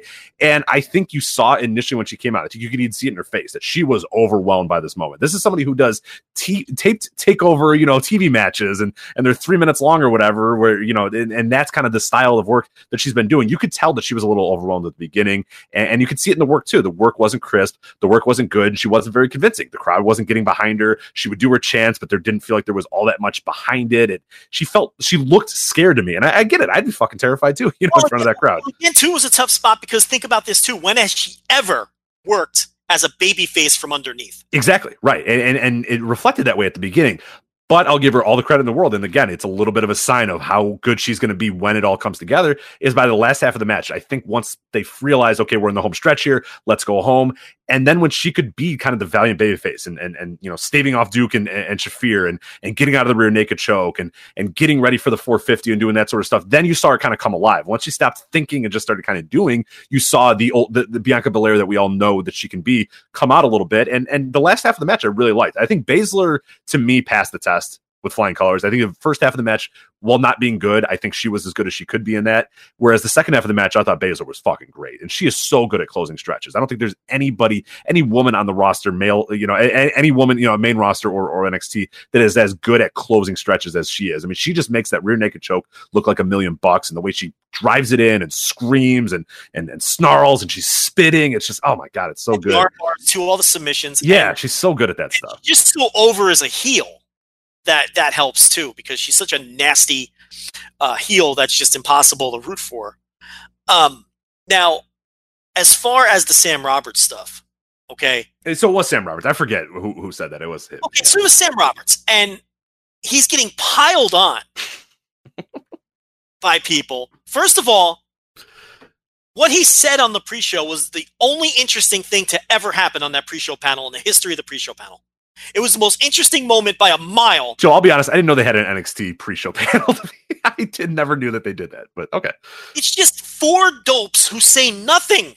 That's all these pre-show panels ever are. Okay? They're a waste of time. And Sam Roberts saying basically what you just said. Bianca Belair isn't ready for this. Shouldn't deserve to be in this spot yet. She's no Sasha Banks. She's no Asuka. She's no Charlotte Flair. And I don't think it was finally for once, someone said something provocative on that dopey pre-show. that's worth paying attention to. Okay? That's number one. Number two, the two dopes that were up there with him, I don't remember. It might have been Charlie Caruso. I know the other one was Pat McAfee for sure. Okay? It may not have been Charlie Caruso. I can't remember who the other person was. The two dopes on the panel with him didn't go with the bit. You're supposed to debate him at that point. And they both just sat there with their stupid WWE faces. You know what I'm talking about. Oh, yeah. Wow. I can't believe you're saying that. Wow. Like, debate him. Pat McAfee, they gave him a contract. They're paying you to be provocative. That's what you've done ever since you retired from the NFL. It was Charlie Caruso and Pat McAfee, if in case you're curious. So. Okay, forget her, because the host, whether it's Caruso or whoever it doesn't else, matter. It could be Caruso or Dasha or, robots. It doesn't fucking matter. Kathy Kelly. It's just, yeah. McAfee, I'm going to bury him because they hired him because he's supposed to be good at this. And he just left Roberts out to dry and didn't debate him, didn't counter his points. That was a chance for a really interesting segment. And they left Roberts out to dry and they just, wow. Can't believe you're saying that. Wow. Argue with him. Think on the fly. That's why they hired you. You're a creative guy. You're quick on your feet. That's why they brought you in. Okay? So they left him out to dry. Here's the other thing. Everyone said, it's Sam Roberts. How dare he disrespect It's the fucking story of the match, you idiots. It's wrestling, you fucking morons. It's also the story of the match. It's a work. Oh, God. It's a work, you fucking idiots. Who cares if he's disrespecting her? It's not real. And that's the story of the match. And on top of everything else, Rich, did you watch the clip? Did you watch it or not? I did, yes. Okay. Did you notice that awkward 15 seconds where nobody was talking and Sam Roberts was like looking up into the air? They were telling him to say it in his earpiece. Right. It's not even his words. They got in the earpiece and told him to bury Bianca Belair. Why are you getting on Sam Roberts' case like he's this rogue who decided to bury this poor wrestler to bury the person? Because here's the thing. You're allowed to bury the wrestlers. It's wrestling. They're characters. I can't believe the shit I'm seeing. It's amazing. And then if you don't think it was a work, okay, you got your proof in the post-match promo by Bianca Belair when they brought it up to her and she said, Mr. Sam, kiss my ass. It's a work. It's part of the match story. And they turned it into to the part of the fucking... It's a work, you morons. Get off Sam Roberts' case. He's doing his job. Pat McAfee and Caruso didn't. They were supposed to banter with him, and they didn't. It was obviously an on-the-fly decision. You see him pause, and everyone stopped talking. Sam Roberts isn't used to that. He's not fucking Michael Cole. Okay? Someone got in his ear, and he froze. Right, someone was screaming. Yeah, it's very difficult. Yeah, Mick Foley will talk about that, where he just, at times, you would hear him when he was doing SmackDown, and Vince is screaming at him, or you would hear Foley not say anything for 2 minutes while he's trying to comprehend what's going on while someone's screaming in his ear. It's not easy. Roberts middle of one thought, and then he stops talking, and then he's a radio guy. He does fucking morning radio for a living where there's no one in your ear telling you what to say. Okay, he's not used to that shit. So then he went with it and did what he was told. The other two dopes didn't respond to it because they froze. It just goes to show you, if there's one organic moment where they change something on the fly, everybody loses their fucking mind. Fucking robots know what to do. Roberts doesn't know enough to talk through it, and the other two goons don't know to go with the bit. Go with the bit! They didn't program Charlie Caruso to respond to that, so she had nothing to say. Go with the bit, for God's sake! Yeah. Why did you give Pat McAfee a contract if he doesn't know enough to go with the bit? That's what it's supposed to be, his strength. Did you really hire him to sit there at the desk and go, wow, these are two great athletes? I guess they did. I mean, they probably did. Can do that. Jerry Lawler can do that. Booker T. They love bringing out Booker T to... Anyone can do that. I don't know, yeah. That's boring. For once, they did something that wasn't boring, and people are acting like Bianca Belair was wronged. These are people who don't understand pro wrestling. No. And it drives me nuts. It was the only interesting thing to ever happen on that pre-show, and they need to do more of it. It's like the one time on Talking Smack where The Miz and Daniel Bryan did something interesting, and then people pretended that Talking Smack was good for another 6 months. Based on that one segment. It was an awful show. But you know why? Because it was all off the cuff, and no one in that company knows how to do anything off the cuff! Which is why Talking Smack was terrible! Get off Sam Roberts' back. He did the one interesting thing ever, and the two people with him choked. And it played exactly into the story, too. That's the other thing, is it's like if he went off...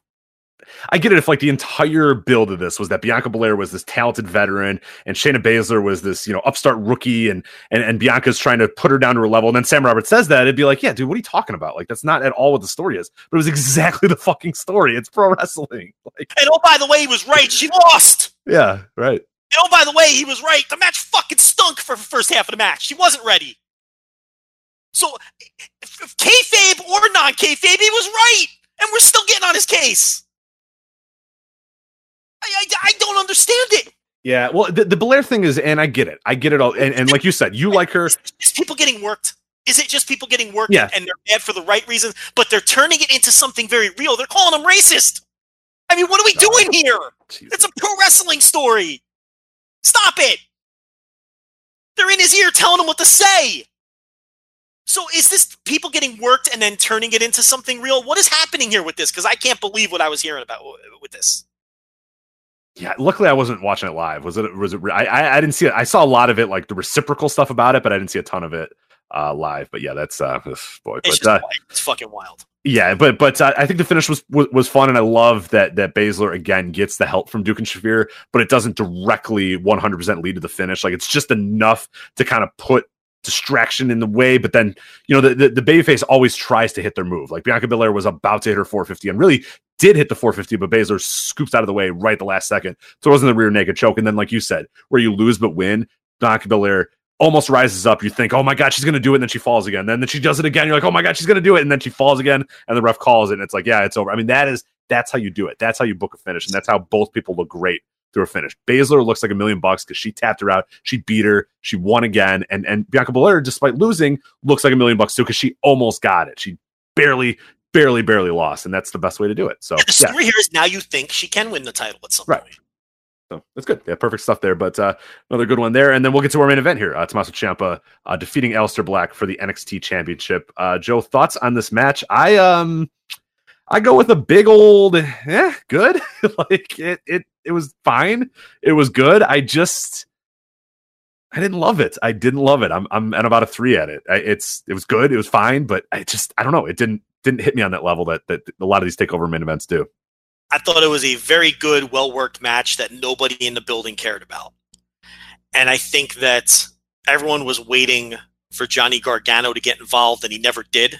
And I think that kind of hurt the match because nobody wanted to react to anything until the angle happened. Right. It was that old WCW thing where everyone's looking at the back saying, okay, when's this guy going to come out? Someone's going to come. And that's because this feud and that we mentioned, we talked about the build of this match has been so, has been so dependent on Gargano coming in and Candice LeRae coming in and Johnny Gargano coming out and Ricochet coming out and this guy coming out and that guy coming out. Like it's been all about all the other parties involved and less so about Ciampa versus Black. So that, yeah, when the match happens, it's like people aren't that into seeing Ciampa versus Black. So it felt like the crowd was waiting for, okay, not until Johnny comes out, this match is not going to matter. And then he didn't come out. And then the match just ended. And then I was like, oh, okay. Yeah. But I mean, yeah, I think, I thought it was well worked and it was a good match and it never went to the next level at all. Despite the fact that it was designed to go to the next level, just the fans never got behind it in that way.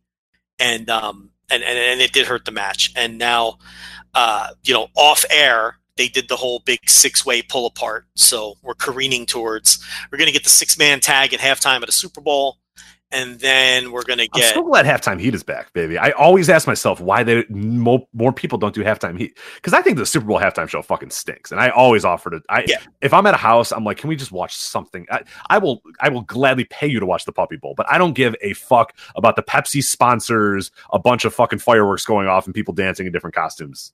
halftime show. Yeah, and some performer lip syncing their I way don't through. care. Yeah, exactly. Like, I don't care that Lady Gaga's in a rocket ship wearing different outfits. Like, who gives a fuck? Like, lip syncing a medley of their hits. who cares? Who could possibly like that? Like, I'm always like amazed that I go to the houses and I'm like, oh, they're gonna hopefully turn on something else, and then it's always the fucking. I'm like, oh, dude, who gives a shit? And it's just advertising. There's just Pepsi logos fucking everywhere. And I'm like, this sucks. Like, what the fuck? Listen, people want that Maroon 5 medley, Rich. I know. What's this year? What's this disaster this year? Maroon 5. Maroon 5. Yeah. But it's like Maroon 5 with like a bunch of rappers, though, right? There's some rappers involved. Yeah, I don't know. Fuck. I'm gonna go upstairs, or if I'm at a place, I'm gonna ask to put the Puppy Bowl on. No one's gonna put the Puppy Bowl on, but now I'm gonna ask for halftime heat, Joe. I'm going to be down 17-7 to Bill and Tom, and I'm going to be all anxious. Right? I'm just going to want it to be over with so we can get the second half started. So, I really have no interest. Yeah. But yeah, that's they're going to do the 6-man tag for halftime heat, which, I mean, they have their own network now. They should do it every year. Yeah. I mean, it's just put some kind of match on. Well, like fucking USA should show. What the hell is USA showing during the Super Bowl halftime? They ain't showing shit. I mean, I've always wondered why more people don't do that. It's a great time to program that. Something, anything. I mean, I guess USA wouldn't want to do it the years that NBC have the rights to it because it's all NBC Universal. Sure, right. And I guess now that they're tied in with Fox, maybe there's some things there where they don't want to fuck with their network partners. So I kind of get it. But either way you're getting them to leave the fucking network to go watch. So I don't know. This game is on CBS for what it's worth, so they don't really have any ties to CBS.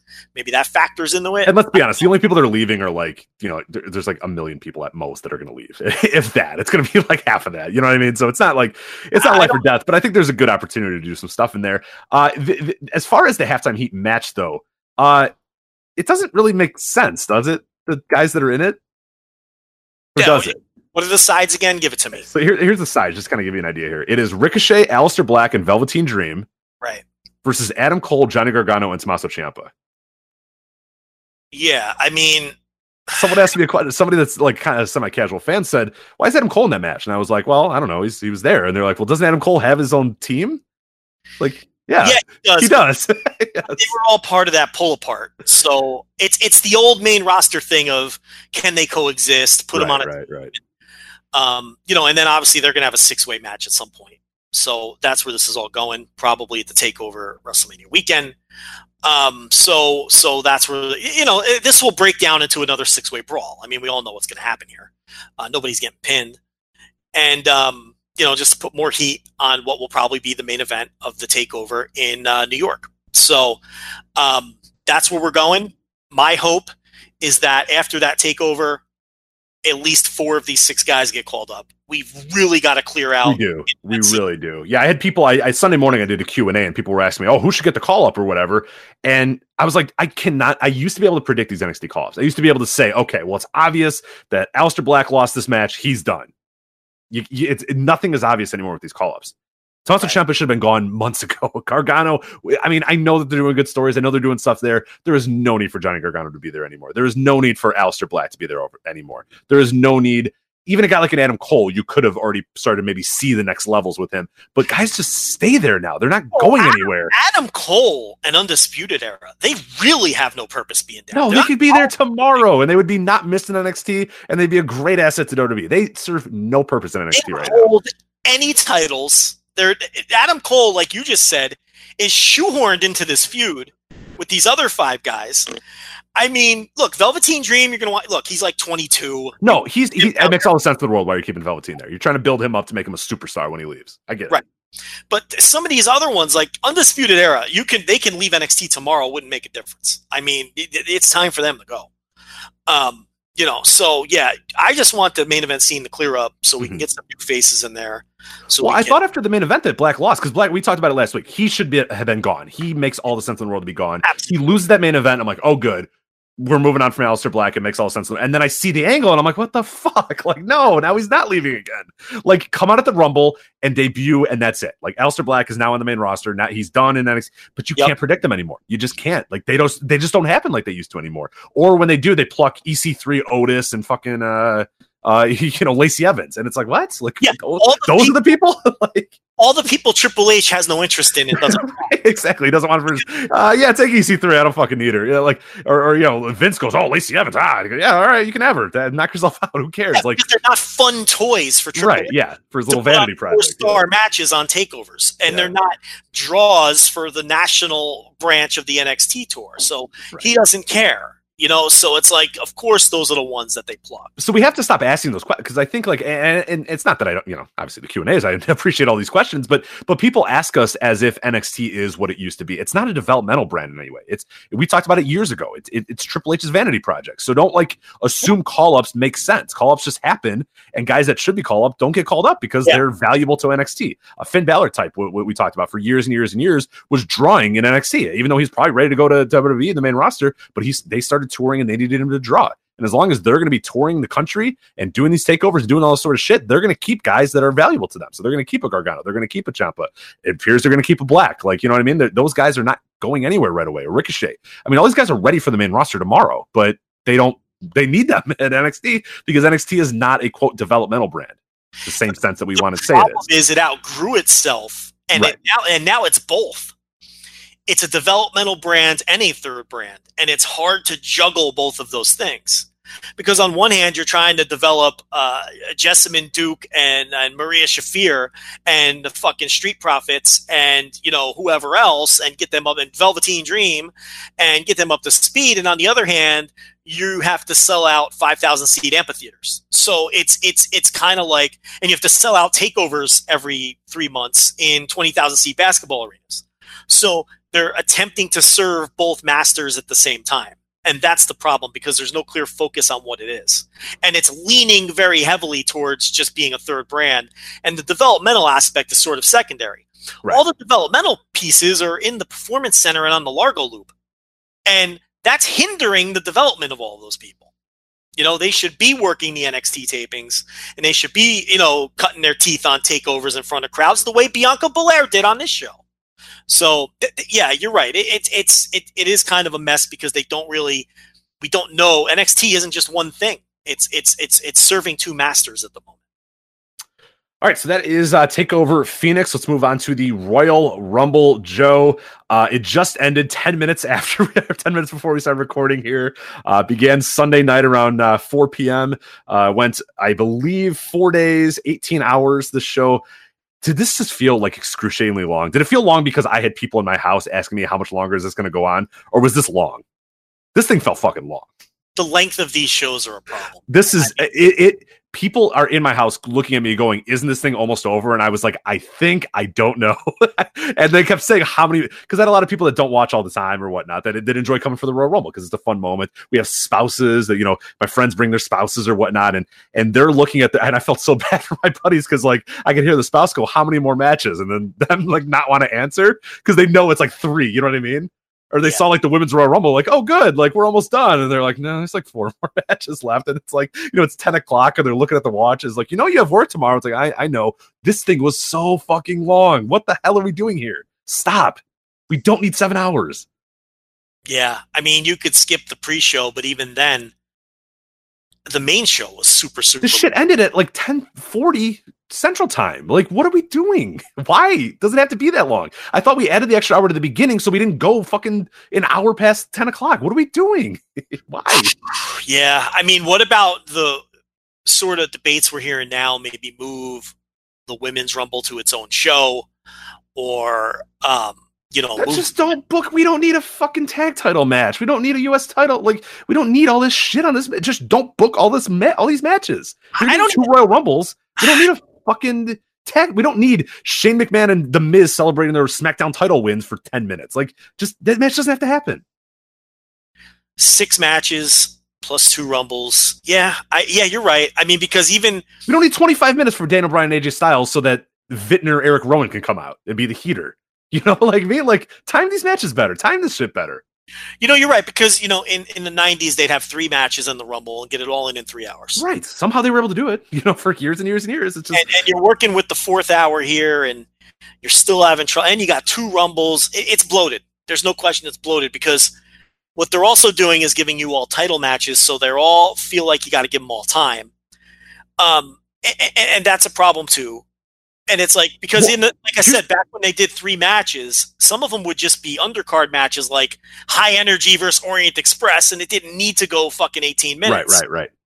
You know, because it was just people that weren't in the Rumble that were filling out the card. Well, think about this. You know, they're lucky right now that their champion is Brock Lesnar, who has 8-minute title matches.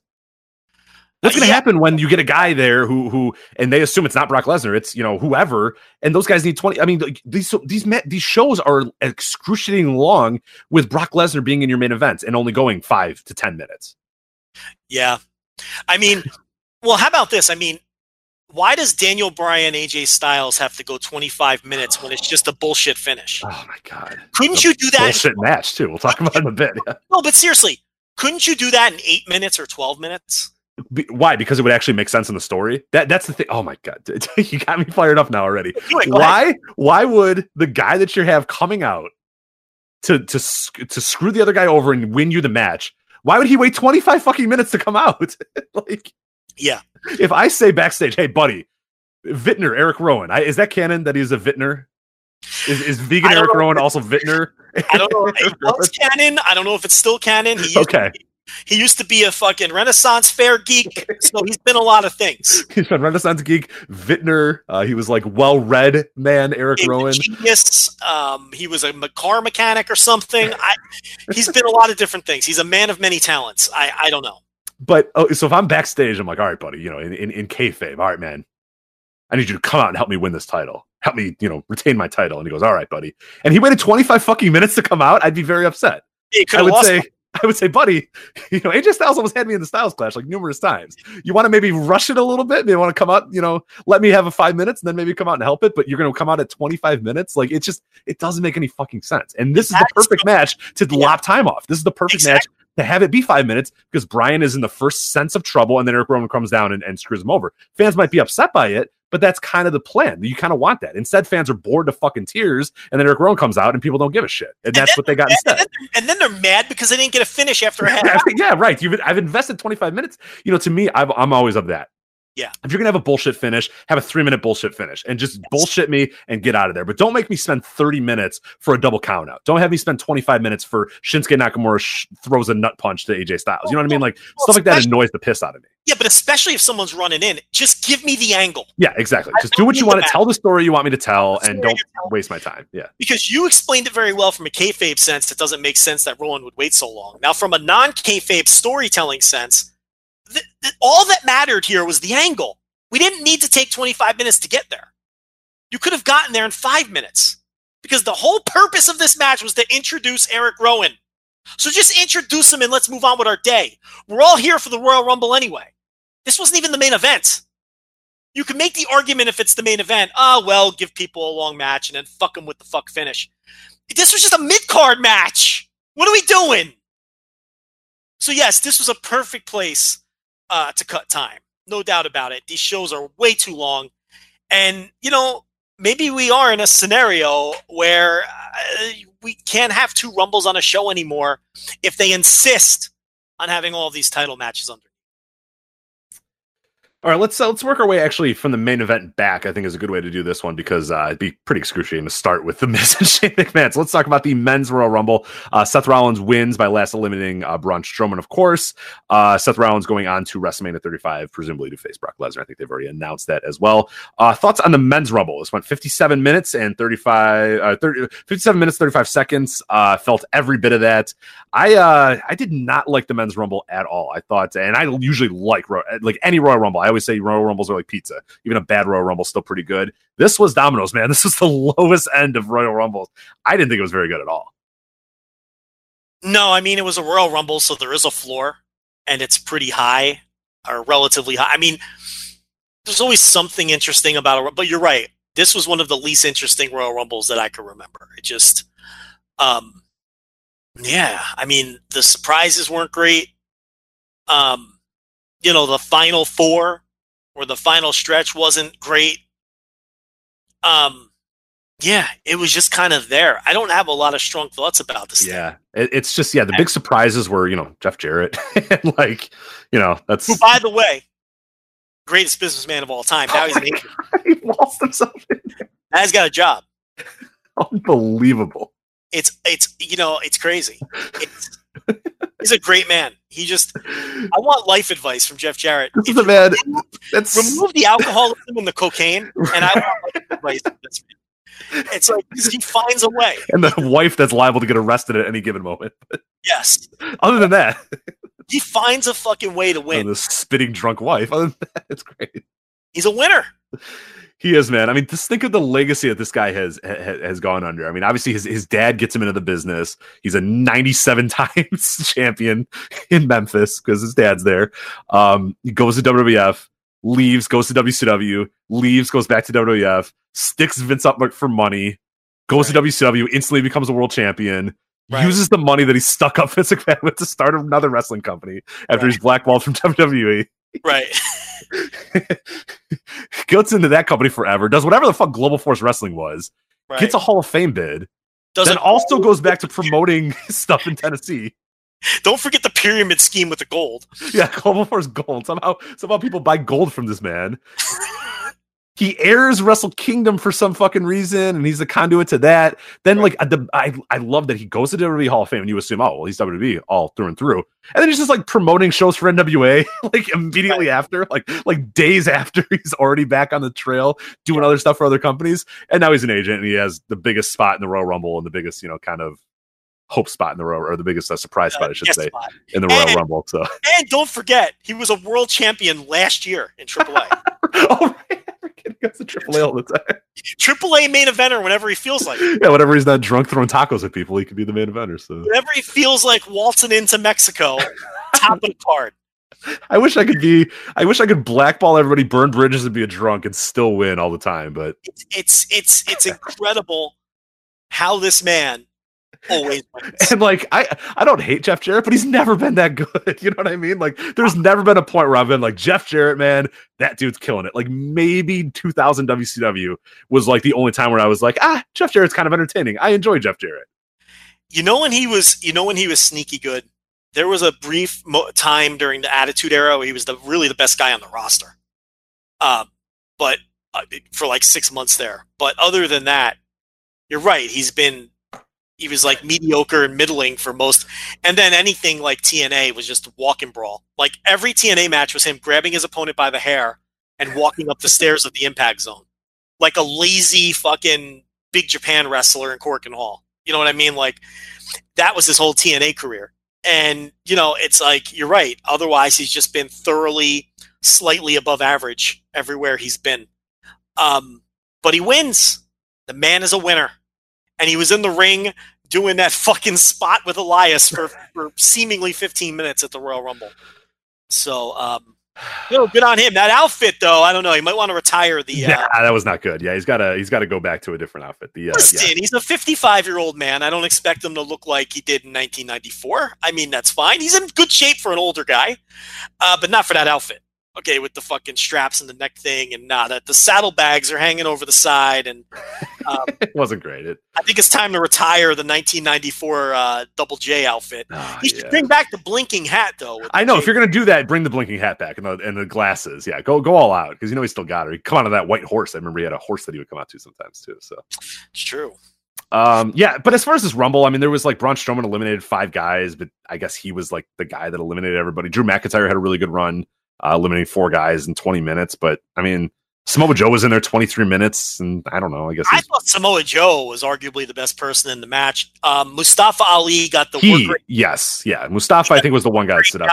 He got the work rate guy who lasts 20 minutes spot that they like to give people, and they often give it to someone new. So it kind of every Rumble they have the guy that lasts forever, and a lot of times he's a new guy. And that was him. Gargano did okay. He didn't get much of a reaction, but why would he? I don't really hold the NXT people in both matches that didn't get reactions. I don't hold it against them at all. Those crowds just don't know NXT. We've proven that. I know. I don't know why we have to have this discussion every single year. They don't watch NXT. Nobody watches it. We watch NXT. The bubble fans watch NXT. The 20,000 people that go to the Talking Stick Resort Arena watch NXT. There are a lot of people that watch NXT, but your normal run-of-the-mill universe fan does not. I was in a crowd with fans that watch every single week Raw and SmackDown, and I would have to, hey, who's this guy? Oh, that's Aleister Black. Oh, he looks kind of cool. I should watch NXT. Yes, you should. We have the same conversation all the time. Oh, does Johnny Gargano go? Oh, he looks pretty good. Yes, he's on NXT. Oh, okay. Like at the same time, we've had the same discussion. I've been to takeovers with these people, and they don't remember these people. It's just there's a block. They watch their WWE, they watch their hours and hours of WWE content, but they don't dive into NXT a little bit. And we get that. We know that, but we have the same conversation every year. When Johnny Gargano comes out and he's not a star, and it's like, no, he's a big deal to a certain segment of the fan base, but not the fan base that's there watching the Royal Rumble, watching the in Chase Field or whatever. So the family of four does not sit and watch NXT every Wednesday night. They don't do that. They watch Raw and they watch their pay-per-views. And that's that. They don't know fucking Johnny Gargano or Lacey Evans if they knocked on the front door. They don't, so I don't hold it against any of these people. They're supposed to know who Xia Li is. I mean, give me a fucking break, So I never hold that against any of these people when they debut. So yeah, that was the men's Rumble. Very, very mediocre Rumble match. Yeah, it didn't do a whole lot for me. Brock Lesnar, Finn Balor, this match did a whole lot for me. 8 minutes. I love this match, Joe. We come on here every single month and talk about how we're Brock defenders or whatnot. I don't have to do that anymore. I think people know where we stand on it. I thought this was awesome. I thought this was great. 8-minute match. Yeah, it just always feels different. That's what we always talk about. Brock's matches just feel different. They break the mold of the house style. He's selling the stomach with those 2 bumps he took on the corner of the table. Just great stuff. Which works perfectly given the color of his skin 2 minutes into the match. That's probably what he should sell all the time is his stomach, because it looks like a man who hurt his stomach all the time. So it's a good idea to do that. Yeah, and you had Corey Graves or whoever it was pushing the diverculitis or whatever as part of, he just had surgery on that part of his body, a couple years ago. So it all worked. And Brock, when he has those working shoes on, which is most of the time, okay, you can't beat it. You really can't beat it in this company. It's always the most interesting thing on the show. And on top of being the most interesting thing on the show, it's often the best thing on the show. And this was a perfect example of both being the most interesting thing on this show and the best match on this show. Now, I thought the 4-way cruiserweight match on the pre-show, I thought was neck and neck with this for match of the night. But yeah, this was the best match on the main show. And I don't really think it particularly had much competition.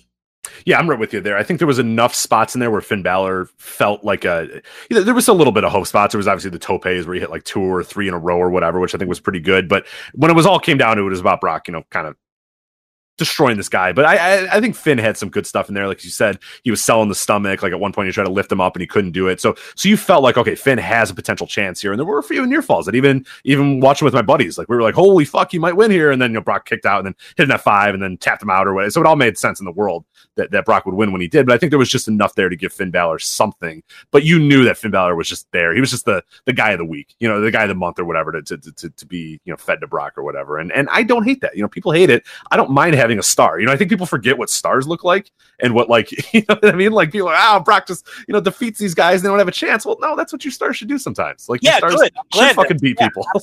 Yes, that's right. How you push people. Finn Balor's a nothing. I'm sorry, I like Finn Balor. I think he's a good wrestler, but he's a nothing in this company. He's an absolute fucking dud, and he's a nothing. So, he comes in and he gets eaten up. Well, I mean, in terms of the way they present him, I mean, fuck, what was he doing the last 8 months? I agree. You remember? Yeah. I mean, I think Finn Balor, that shoulder injury was it for him.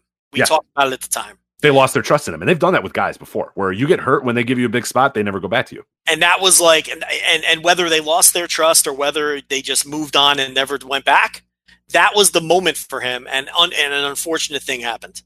And they just moved on and never went back. Mm-hmm. Whether it was because of a loss of trust or just going in other directions. Shit changes real fast in wrestling, and that was it. I thought he had a real chance there. He had a lot of momentum when he won that title, too. Mm-hmm. And it's just a shame how that happens. But that is what it is. And I don't think he's the complete non-entity that you think he is. I think I differ with you a little bit there, but I don't think he's a guy that they're ever going to put on top again. I don't think that's... If he went away tomorrow, would you even notice? Would I notice? I don't think it would make a difference in the company. No. So yeah, in that sense, I agree with you. That's all I'm saying. I'm saying, he has value. I think he has tremendous value. But if he left tomorrow and he never came back, it would take, weeks before people, oh yeah, Finn Balor's not around. Oh, okay. Yeah. How many people on the roster would be a debilitating loss if we know Roman was one and it happened. So it's like the way that they book everyone. Right. Well, that's what I mean. And that's why Brock is such a shock to the system to everybody. And they're like, oh, he eats everybody alive. Because that's what stars do. That's what main eventers do. They beat people. They win. Yeah, they should win all the time until they face each other. And then the one you think can make you more money should win. And that's just really how it should work. I know. It's wrestling 101. I don't know why we've lost sight of this, Joe. Yeah. Sam Roberts can't say things and Brock can't beat people. I don't get it. Like, what are we doing? Listen, we talk about it all the time. And it's a different generation of fan that grew up with parody everything. Yeah. That's what it is. They grew up where the company was just booked like a one giant blob of parody. And they don't know another way. And they don't know that, pushing people strong can be of benefit.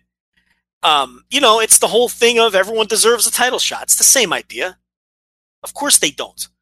But this is a generation of fan that was brought up on titles changing every week on TV and everyone getting a turn. Yeah. It's all the same theory. I move on to Daniel Bryan, AJ Styles. We talked a little bit about this. I went a little under 25 minutes. When I talk about, like, this wasn't the worst match I've ever seen, but in terms of, like, two guys that rule, two guys that I know should have good matches together, two guys that should have done so much more with what they were given. Joe, what the fuck was this match? My God, it just never fucking ended. It never got exciting, and then it ended with Eric Rowan. What? Yeah, I mean, it was heatless. Crowd didn't give a fuck. The work was fine, but these two guys are great. The crowd didn't care. You heard the low dome murmur. You know the dome murmur? Oh, yes. That you get on dome shows, when the fans aren't really into something and you just hear that low murmur. It's different than the arena murmur. It's the dome murmur. And that's what we got here. And because the fans weren't into it. And yeah, I think we pretty much dissected it. Just go 8 minutes if you're doing this. I mean, that's the bottom line. This was stupid. Very much a letdown, very much way too long. And really grinded the show to a halt at this point, to where luckily Brock and Finn brought us back. I wanted to, you had a quick little point that you said two great wrestlers in AJ Styles and Daniel Bryan. Are they? Yeah, I think Bryan is. He's done enough on his return where I'm like, holy shit, this guy still rules. AJ, look, man. We got to look at the mirror of AJ. We keep making excuses every single month. His great matches are fewer and farther between. There's no question about it. When I watch him wrestle, I see a guy who still is very good in the ring. He's probably, I don't know. Yeah, I mean, it's easy to say that he's probably lost a step, but would it stun you if at the next pay-per-view he had a 4-star match? I mean, it wouldn't stun me. No, I don't think he's like dead and buried. There's just this weird, I don't know. It's just, I haven't gotten into an AJ Styles match in a long time. And he's a guy who had years of just like, you couldn't have a bad match with AJ Styles. And now it feels like we've just been in this period, like even TLC where I think these two guys were at TLC and had a pretty good, but it some people really, really loved it. I didn't like it on that same level. That's why I asked the question, because I just don't know that I'm into these two guys right now in terms of in ring. And I don't know why either. It's just, they're connecting with me and the way that they should. So it's interesting because I just know there's so much more potential between these guys. And they've had 5 or 4 big singles matches now in the last 5 months or whatever. And it's like, all right, does this feel like an all-time great rivalry that these guys have had? I mean, they fought in October, they fought in November, they fought in December, and now they fought in January. Do you even remember that? They've had 4 pay-per-view main events in the last 5 months. They had a great one in there. Yeah. They had a great one in there. With the AJ thing, as far as Bryan goes, I'm going to say something. Now, Rich, over the years on this show, I've been ahead of the curve on a few things. I was ahead of the curve on, I believe I was the first person to turn on Gargano and Ciampa, calling it the melodramatic bullshit. I believe I was first on that. I was first to turn on Bray Wyatt, and that turned out to be something that was ahead of the curve. I came on this show and brazenly told everyone that dopey junior fucking chainsaw guy Kenny Omega was going to be the biggest star in New Japan. I was ahead of the curve on it. So there's been a number of things where I can take a W for. We won't forget the things I was wrong about. But the things I was right about, there's a lot of them where I was ahead of the curve. And I'm right more than I'm wrong, no matter what any of my detractors like to say. The Daniel Bryan thing is very close to jumping the shark. He's very close to becoming a cartoon character. The hemp belt, the vintner as his fucking eco We terrorist. we don't know that he's a vintner. I don't know if that's in canon anymore, so I don't report that anywhere. We don't know for sure yet. But This is one of those things where he first turned heel and it was good. He first started going in the direction of his current character, and it was, wow, this is really awesome and different. He's embracing it, and it's good, and it's him turned up to 10. And now it is on the verge of becoming a subtlety hammer thing where they go too far and he's a cartoon and it's annoying. And not annoying in the good way, annoying in the I have to turn the channel off when this guy's on way. I'm not ready to say it yet, but I see it trending in that direction.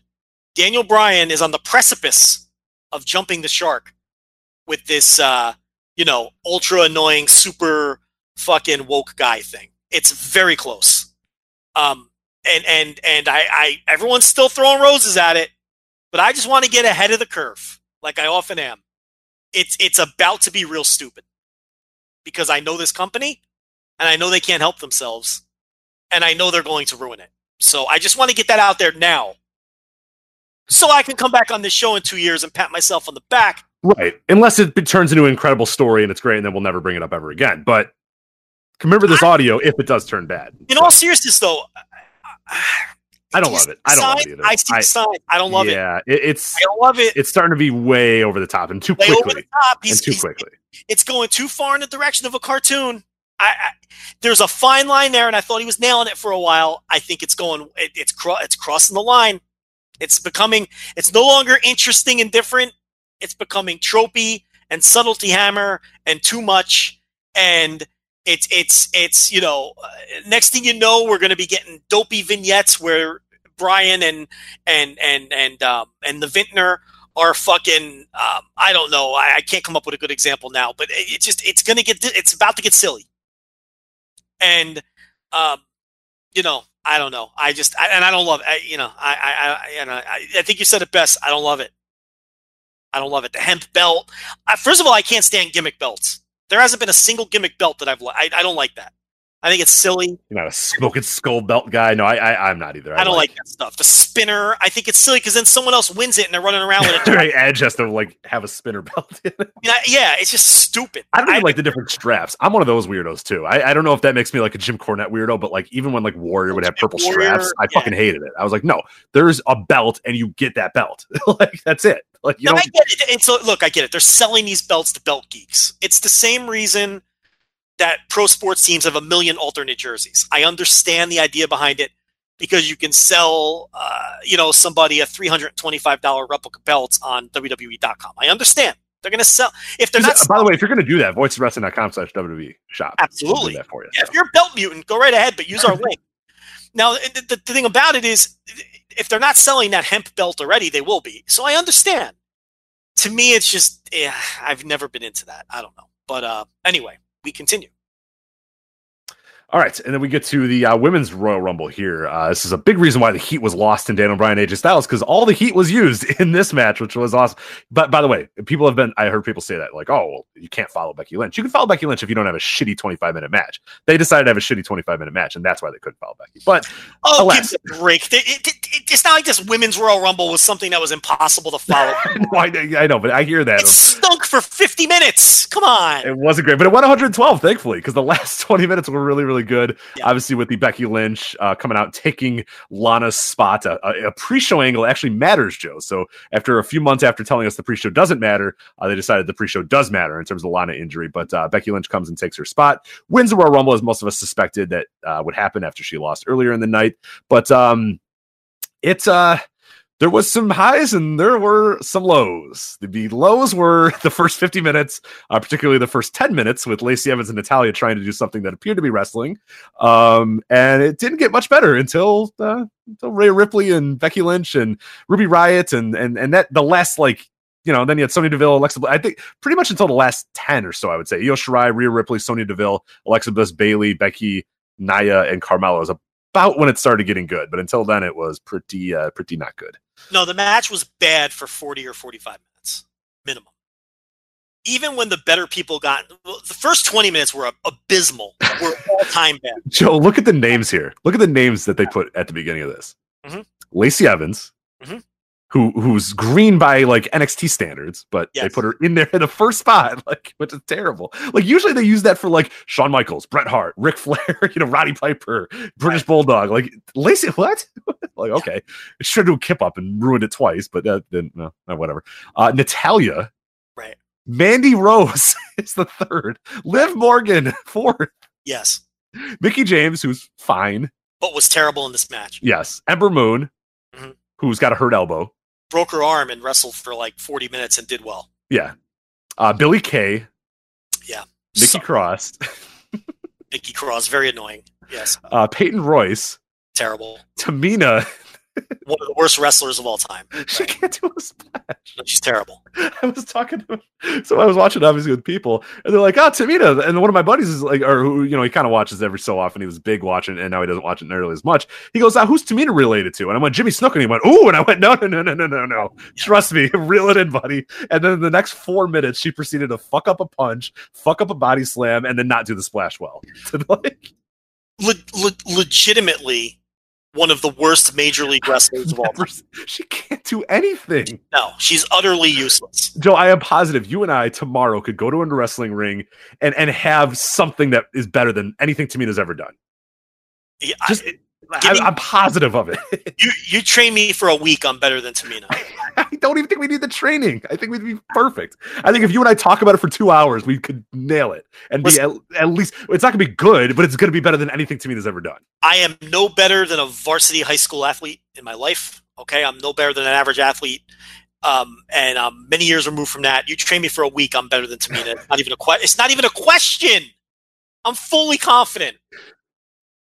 I'm better today. I'm saying that right there. Xia Li came out next to Absolute Crickets because she's not even a character on NXT really. So Sarah Logan, this is 12. This is our first 12 that we just listed right there. Right.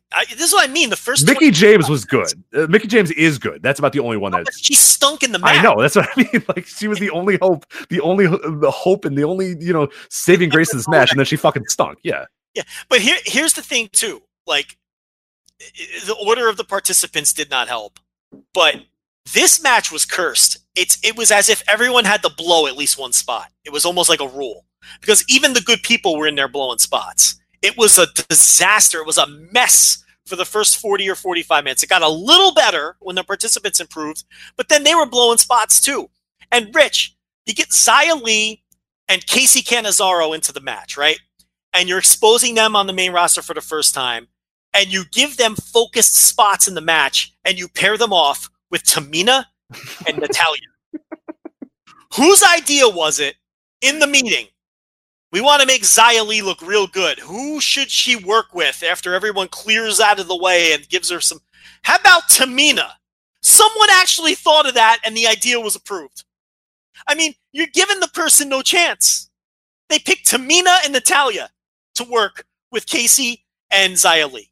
And the results were predictable. Casey's green as hell already. She blew spots left and right in the Mae Young Classic. It's okay. She's brand new. We understand. But give her a chance. Give her a chance. Put her with someone better. Who can guide her through or whatever. But yeah, this match was not good. Was horrible for 25 minutes and was bad for 40 to 45 minutes. And then the closing stretch I thought was pretty good. And obviously the Becky stuff was super over. And Charlotte was good in the match. She showed a lot of fire. And, so, I mean, which begs the question, Rich, can a match be bad for an hour and still be a good match? Oh, it's an interesting debate. Yeah, you thought Okada and Omega was good, so yeah. I'm joking, of course. Well, here's the thing. We got like 20 tweets that were the same thing. It's like, all right. From all fucking... Buzz off dork. Get out of here. From mouth-breathing idiots with 20 followers who, who cares what they think? They're fucking idiots. Right. But because Okada Omega was a good match for an hour, dummies. Not a bad match for an hour. But anyway, can a match be bad for an hour and then still come away like it was a good match? Because I'm conflicted with this because the last 15 or 20 minutes was really... They were really, really good. Yeah, the hour's tough. Like, can the match be bad in the first half and be good in the second half? Yes, of course. Yeah. But an hour's a long amount of time. And this match is really not good for a really long amount of time. But had an awesome 10 minutes. So It's an interesting debate. I don't know. I don't know if I know the answer to that off the top of my head. It's certainly. I'm curious what the folks on Twitter would have to say at Voices Wrestling. Let us know. I want to say no. Please don't put that up. I was going to say, I thought Omega Okada was good. Yeah, I want to talk, but I have to bite my tongue. But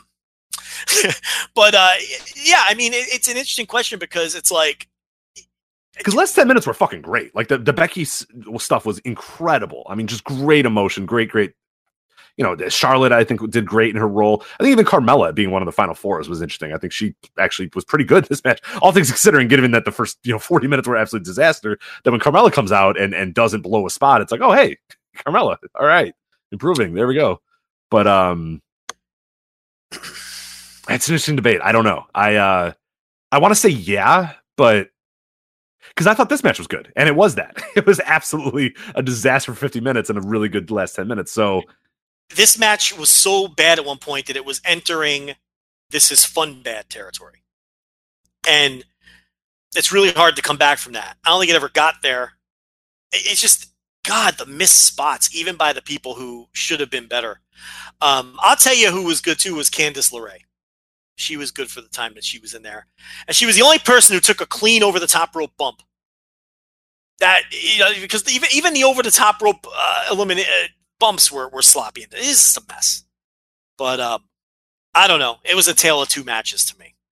Absolutely. Becky, of course, wins, and now she goes on to WrestleMania. I hope and I pray that they just do Becky and Ronda. Don't even fuck around with Charlotte. You got this moment. Becky beats Ronda. I think it'd be silly to do anything else than that. Don't resist the temptation. You got a star. You got something here. Don't fuck it up. But they probably will add Charlotte to it because that's what they do. So we'll see. The reports are that this is going to close WrestleMania. That it's already been made that Becky and Ronda is closing WrestleMania. I think after this night, I think it absolutely should close WrestleMania. I think that's definitely going to be the best call. But whether it's just going to be Becky and Ronda or if Charlotte's going to get in there, we'll have to find out. We have many weeks to get there, and they'll probably change their mind many times on the path there. So no use talking about it now. So we'll have a lot of discussions about that. Everyone knows where we stand. Just give us Ronda versus Becky. But we'll see. I'll move on to women's match that preceded that. Was Ronda Rousey defeating Sasha Banks for the Raw Women's Championship. I got a ton of shit for saying I liked this match. I thought it was like 4 1/4, which people were very upset that I said that. But I liked this match. I thought it was really good back and forth. I like a vicious Sasha Banks. Yes. I like a Ronda Rousey out there being vicious. Like this was brutal and a fight, and I loved it.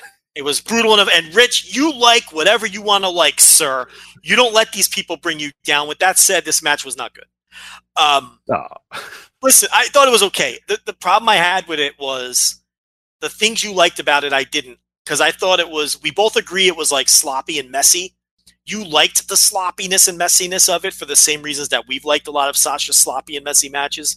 I thought this one was the bad kind of sloppy and messy, though. It kind of lost me at points because I thought that they weren't on the same page at times. There was this one spot by Sasha, which I thought was a disaster. She tried to do a spot where she had Ronda hand in hand and then tried to run up the ropes, right? So Sasha runs up the ropes while holding hands with Ronda to do some flippy-do, I assume. Changed her mind halfway up the turnbuckles, turned around, came back down, and then just kicked Ronda in the face. And I was like, you guys just are not on the same page. This is a big mess. But listen, this is what Sasha does, and I could see why when people were giving you shit for liking it, I knew exactly where you were going with it because we have praised matches like this in the past. But to me, it was just a little too sloppy and it was a little too messy. And I think it's time to admit or talk about the fact, at least, that Sasha Banks is just a sloppy pro wrestler. Yes. Can we say that? Is it allowed? Because she is. She's sloppy. She's messy. She tries to do too much. She wants to be good in the worst way. And she tries things that are way over her head. And she tries things that she's not capable of doing, and she barely is able to execute them, and then it comes off looking messy. And this has become a common theme in a lot of her big matches now, and we used to blame Charlotte for it, but now look, Ronda Rousey's not exactly the most experienced, smooth wrestler there is either, but Sasha Banks is a sloppy pro wrestler. It's messy. She doesn't wrestle clean matches. But, like you're saying, that could be part of the appeal and why people like her stuff. So what do you have to say to that? Yeah, that's exactly. I think that's a good call. And I think there was definitely a lot of the sloppiness in there, but I appreciate that because it felt to me like a fight. It felt to me like there was some real struggle. There were those moments, like you said, I know the exact moment you're talking about where I just watched and went, yeah, you know what I mean? Like you just feel awkward. You kind of want to look away and you're like, oh no. But I thought the last, 5 or so minutes of the match where it was just Sasha, locking in the bank statement and pounding on Ronda's hand and they're slapping each other and punching each other and they both look like they've been through a war. Like that stuff I love. There was just a brutality to it and a just kind of a more of a push pull than you'd have in a lot of matches. In some senses because they were pushing and pulling at the same time and they didn't know where they were going to go and what they were going to do or whatnot. But sometimes I appreciate that and I could see how people would say it felt a little sloppy to them. To me, I didn't quite see that. And I know in the room that I was watching it in, everybody watching it loved it as well. So I think that might have played into it a little bit too. We were living and dying by every little moment, where if I'm just sitting in my house by myself kind of watching it, I may have not liked it as much. But, it's one of those things. But all in all, like, I still thought it was pretty good. And I like when Sasha's got a little bit more brutality to her. I like when she can kind of spread her wings a little bit. The problem, like you said, is sometimes she spreads her wings way more than she needs to and tries too much. And I get it. She watches all these tapes and she's got all these ideas, but it's like sometimes you gotta be in the right there. You gotta be in there with the right dance partner, and you have to know that you can be able to do this stuff too. You gotta know who you are. Right. She's a little over ambitious at times, which on one hand I could appreciate. She's not like, here's the thing, she's not that good of an athlete, and I think that's the problem. She thinks she's Ricochet, but she's not. she's just a girl who loves wrestling and studies wrestling and wrestles. But like we talk about all the time, like the athletic background of a lot of these people underrate how big of a deal that is. Yeah. People go, oh no, you can just be a wrestler. It doesn't matter what their background in athletics are. But a lot of these guys are like top tier athletes. Like a lot of these people, Sasha's not that. Sasha's just somebody who watches wrestling. And like she tries, she really works hard. She's maximized everything about herself. She has absolutely maximized herself, but she's not Ricochet. And sometimes she thinks she is, or she thinks she's Kota Ibushi, and she's not Kota Ibushi. She's Sasha Banks. She wasn't a star college athlete or anything like that. You're right. She didn't come from an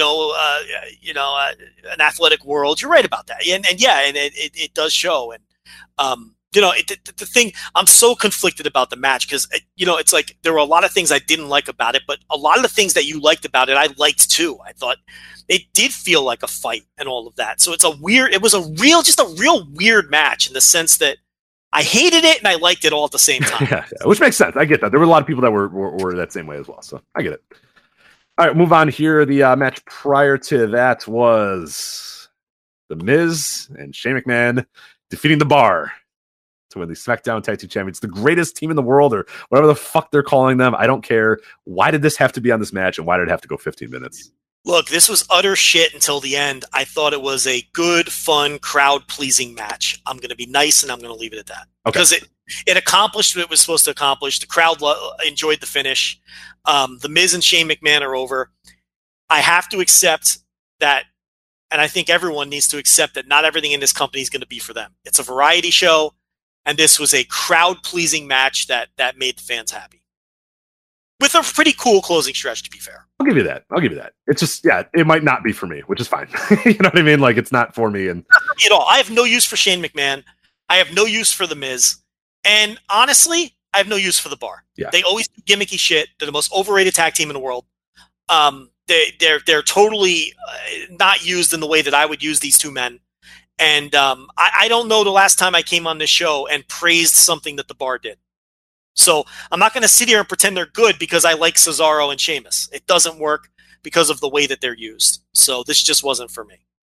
And then we'll do the opener here, the true opener, and then we'll talk about the pre-show here in a bit. Asuka defeating Becky Lynch by submission to retain the Women's Championship. Do you have any issue with Asuka beating Becky Lynch in the middle of the ring with her submission? Any thoughts on that? And what do you think of the match overall? I should ask first, too. Nah, Rich, we talked about it last week. We said if Becky Lynch loses to Asuka, if she wins the Royal Rumble, it doesn't matter. You stick by that? Yeah, I stick by that. I do, too. Because she was so enormously over and the Royal Rumble win came off so well that it doesn't fucking matter what happened an hour earlier. It really doesn't. So yeah, I have no problem with that. The match itself, this match was boring the shit out of me for the first, 6 or 7 minutes. And then it slowly grew on me as the match continued on. And it ended up being a solid as fuck professional wrestling match that I did like. I'm about the same way as you are. I like the Banks Rousey a little bit more because I think it had just a little bit more of a coherent story being told. And yeah, even if it was sloppy at times, it just kind of worked. This one, it went, like nearly 20 minutes, 17 minutes, and it felt long for a lot of it. And it felt like, all right, where are we going here? What are we doing? The last few minutes were great. And the Asuka lock and the reversals out of that and the counters out of that and Becky getting her hope spots, like all that stuff was really good. And I actually really liked the finish too, because Asuka just locked her in. And that's the benefit of submission finishers. Is Becky doesn't look like she lost. It's just Asuka got the lock in, and it's like, fuck, what do? You just tap out. And sometimes you just lose to a submission. I like that a lot. Like if Asuka had hit whatever, a random other finisher, a power bomb or whatever, and pinned her, that feels a little bit different. But it's something like the Asuka lock, which you can just get, that could just get locked onto you. And then like you're just done. And that's the benefit of having a submission. That's the benefit of building up a submission too. So I had no issues with that. And I thought it actually kind of worked in the context of the story. And then it helped Becky build up sympathy for later in the show too. So I had no issue with it whatsoever. I saw some people that did. I don't buy it. I think you can, again, I have no issue with you saying this is the person we wanted to win this match, but then the other person got out ahead in the end anyway. So I think there was a benefit to doing it, and I think they nailed it. So I agree. As far as the pre-show, I saw a little bit of the Fatal 4-Way match. It looked awesome. I actually do want to go back and watch a little bit more of that. I saw a little bit of it. I had people come over to my house while it was going on, so I missed a few seconds here and there. But of the stuff I saw, it looked spectacular. Just some crazy stuff. Buddy Murphy, man. Like, I was in the room with guys that don't really watch 205 Live at all, because nobody watches 205 Live except for you. But they were like, holy fuck, what is going on? And I think they're watching 205 Live this week, though, because they were like, holy shit, what's going on in this match? They were loving some Buddy Murphy, the guys I was watching with. But yeah, not a great 205 Live this week, so they're not. Damn it, well, they're done then. But yeah, no, the 4-Way was really good. I thought neck and neck with the Lesnar match for best match of the show overall. So, and then Royal Rumble as a show was good. Yeah, I thought ultimately pretty good. Just too long and just too fucking long. Yeah, it does not need to be 7 hours. I was entertained by the show, though. I mean, I can't tell you I was mad when the show was over that I wasted all that time. They wasted some of my time because it was too long. But overall, I thought it was a good show. It was enjoyable. I guess there's worse ways to spend 7 hours. So I spent all 7, believe me. I did not watch Nakamura and Rusev. I didn't care, and I especially did not watch Joe. Grab your Fire Pro Wrestling game, all right? You got it? Yeah, I got it. You got the new one, Fire Pro World? All right. Yes. Here you go. Hit random. Who's the first guy that comes up? Bobby Roode. Cool. Hit random again. Who comes up? Chad Gable. Great. First team. Bobby Roode, Chad Gable. That's fun. All right. Hit it again. Okay, either Razor or Ocam. I don't remember which one. Razor was your man. All right, it's landed on Razor. I get it. They look pretty similar. Yeah. Razor, okay, and then hits Triangle one more time to get our last man in this tag match. Same thing. One of the two Jim Crockett geeks. I don't know. Scott Dawson. I believe it's Scott Dawson it landed on. Yep. What'd you call him? One of the two. Jim Crockett. Jim Crockett geeks. That's great. So somehow in some universe, Bobby Roode and Chad Gable teamed up to defeat Scott Dawson and Razor for a match where had Dawson and Razor won, both the Revival and AOP would have received Raw Tag Team title matches. Okay. Correct. Yes. They didn't win. Why even add that? So why? Yeah. I don't know. Look. Yeah. If Jeff Jarrett loses, his hair will be cut. All right, Jeff Jarrett won. All right. Well, it's another good example. Like, why does that match need to be on the show? No, yeah, exactly. You can cut a little bit of time there and not even have that match on the show. I mean, I don't know. What do you want me to say, Rich? Yeah, whatever. I mean, I don't know how anyone could care about Bobby Roode and Chad Gable as tag champions. They have no chemistry together. I don't know. I could be doing a lot of things with Chad Gable, and this would be very low on the list. Yeah, it'd be 1,000 on my list of what I would do is even with Bobby Roode. But yeah. All right, so that is the Royal Rumble, and that was their weekend. So let's get to last part of the match, the last part of the show, I should say. Here as we're running a little low on time here, but let's get to this. We got New Japan. We have Kushida, his send-off, as well as the New Beginnings. We'll start with Kushida, his final match against Hiroshi Tanahashi on the 29th. Joe, did you watch the match? And if you did, what'd you think of it? I watched it. I'm not prepared to give a real good opinion on it because I need to give it a more focused watch. I didn't have my full attention. What I saw was a little underwhelming. It wasn't very good. Okay, you're not missing much. Yeah, I don't know what other people thought of it.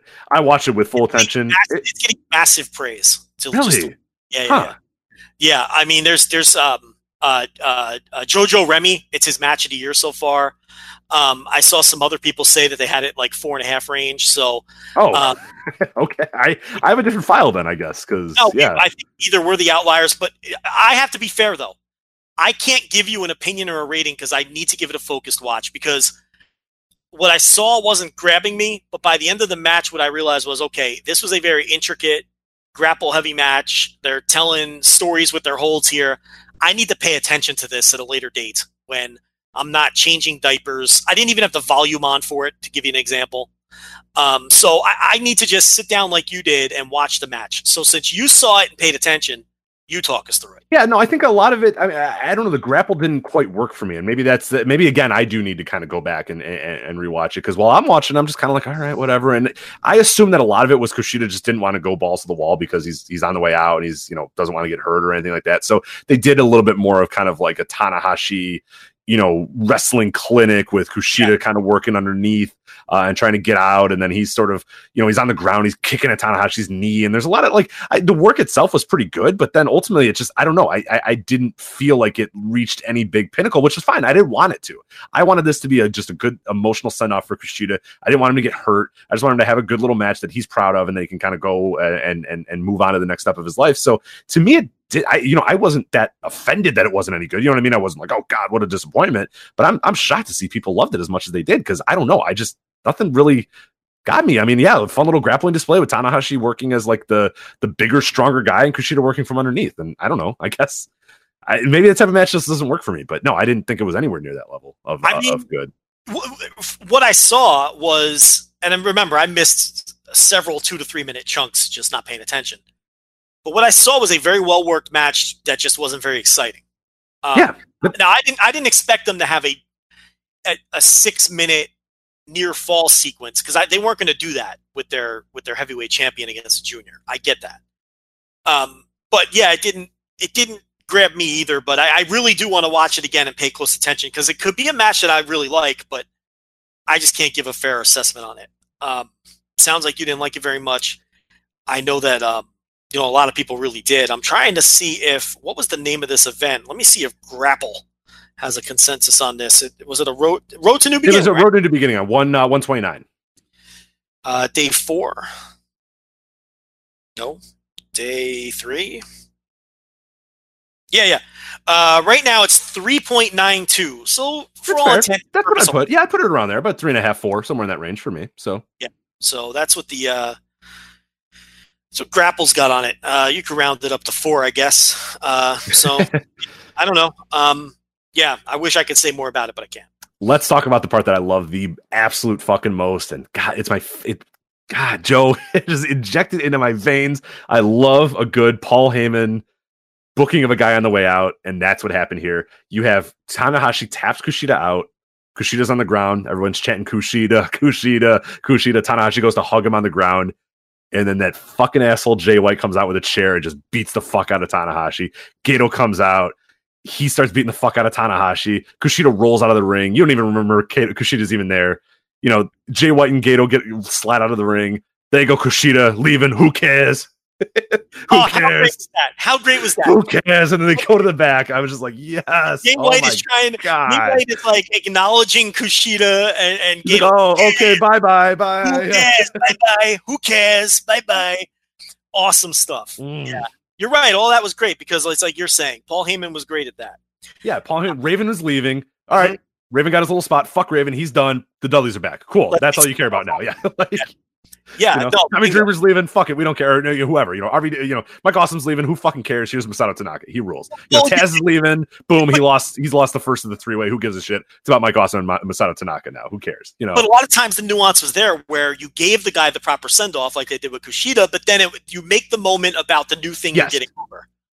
And that's exactly what they nailed right, here. The second they because so often I'm there and I see these all the times on the indies, and we talked about it a little while ago with like a Trevor Lee's and those sort of types. It infuriates me when you have guys come out and they're leaving, the company acknowledges they're leaving, everybody knows they're leaving, they have their last match, they win the match, or even if they lose the match, the other guys walk out of the ring and they just stand up on the turnbuckles and wave and everybody cheers and then it's over. And I'm like, why waste that moment? Like, let them have that moment. In this, what they did is Kushida had that moment where he got on the ground and everyone's chanting his name and Tanahashi comes up there and hugs him. And then you have the heat. And then what they did is afterwards is that Kushida was able to kind of roll back in the ring once everything had kind of cooled down. And then he was able to kind of have his moment there. But you left that show thinking about Jay White ruining that moment.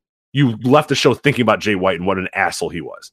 You used the Kushida moment to leverage the next guy, to get the next guy ready, to get whatever story you wanted to tell. And some people could say, oh, that's cheap, or oh, just give the guys the moment. Fuck those guys, they're on the way out. Like, I don't give a shit what Kushida thinks. And that's not to say I like Kushida. Yeah. You know, he's obviously worth it, but he's on the way out. Too bad, buddy. See ya. Have a good, enjoy it. It didn't really shit on Kushida's moment anyway. Because they shit on he was able to have his moment, but it was more about attacking Tanahashi when he was vulnerable. And during the most impactful time when you're on your feet clapping for Kushida, so it's really going to jolt you the most as well. So it's accomplishing both things is what you're getting at here. And yes, Paul Heyman was very good at that.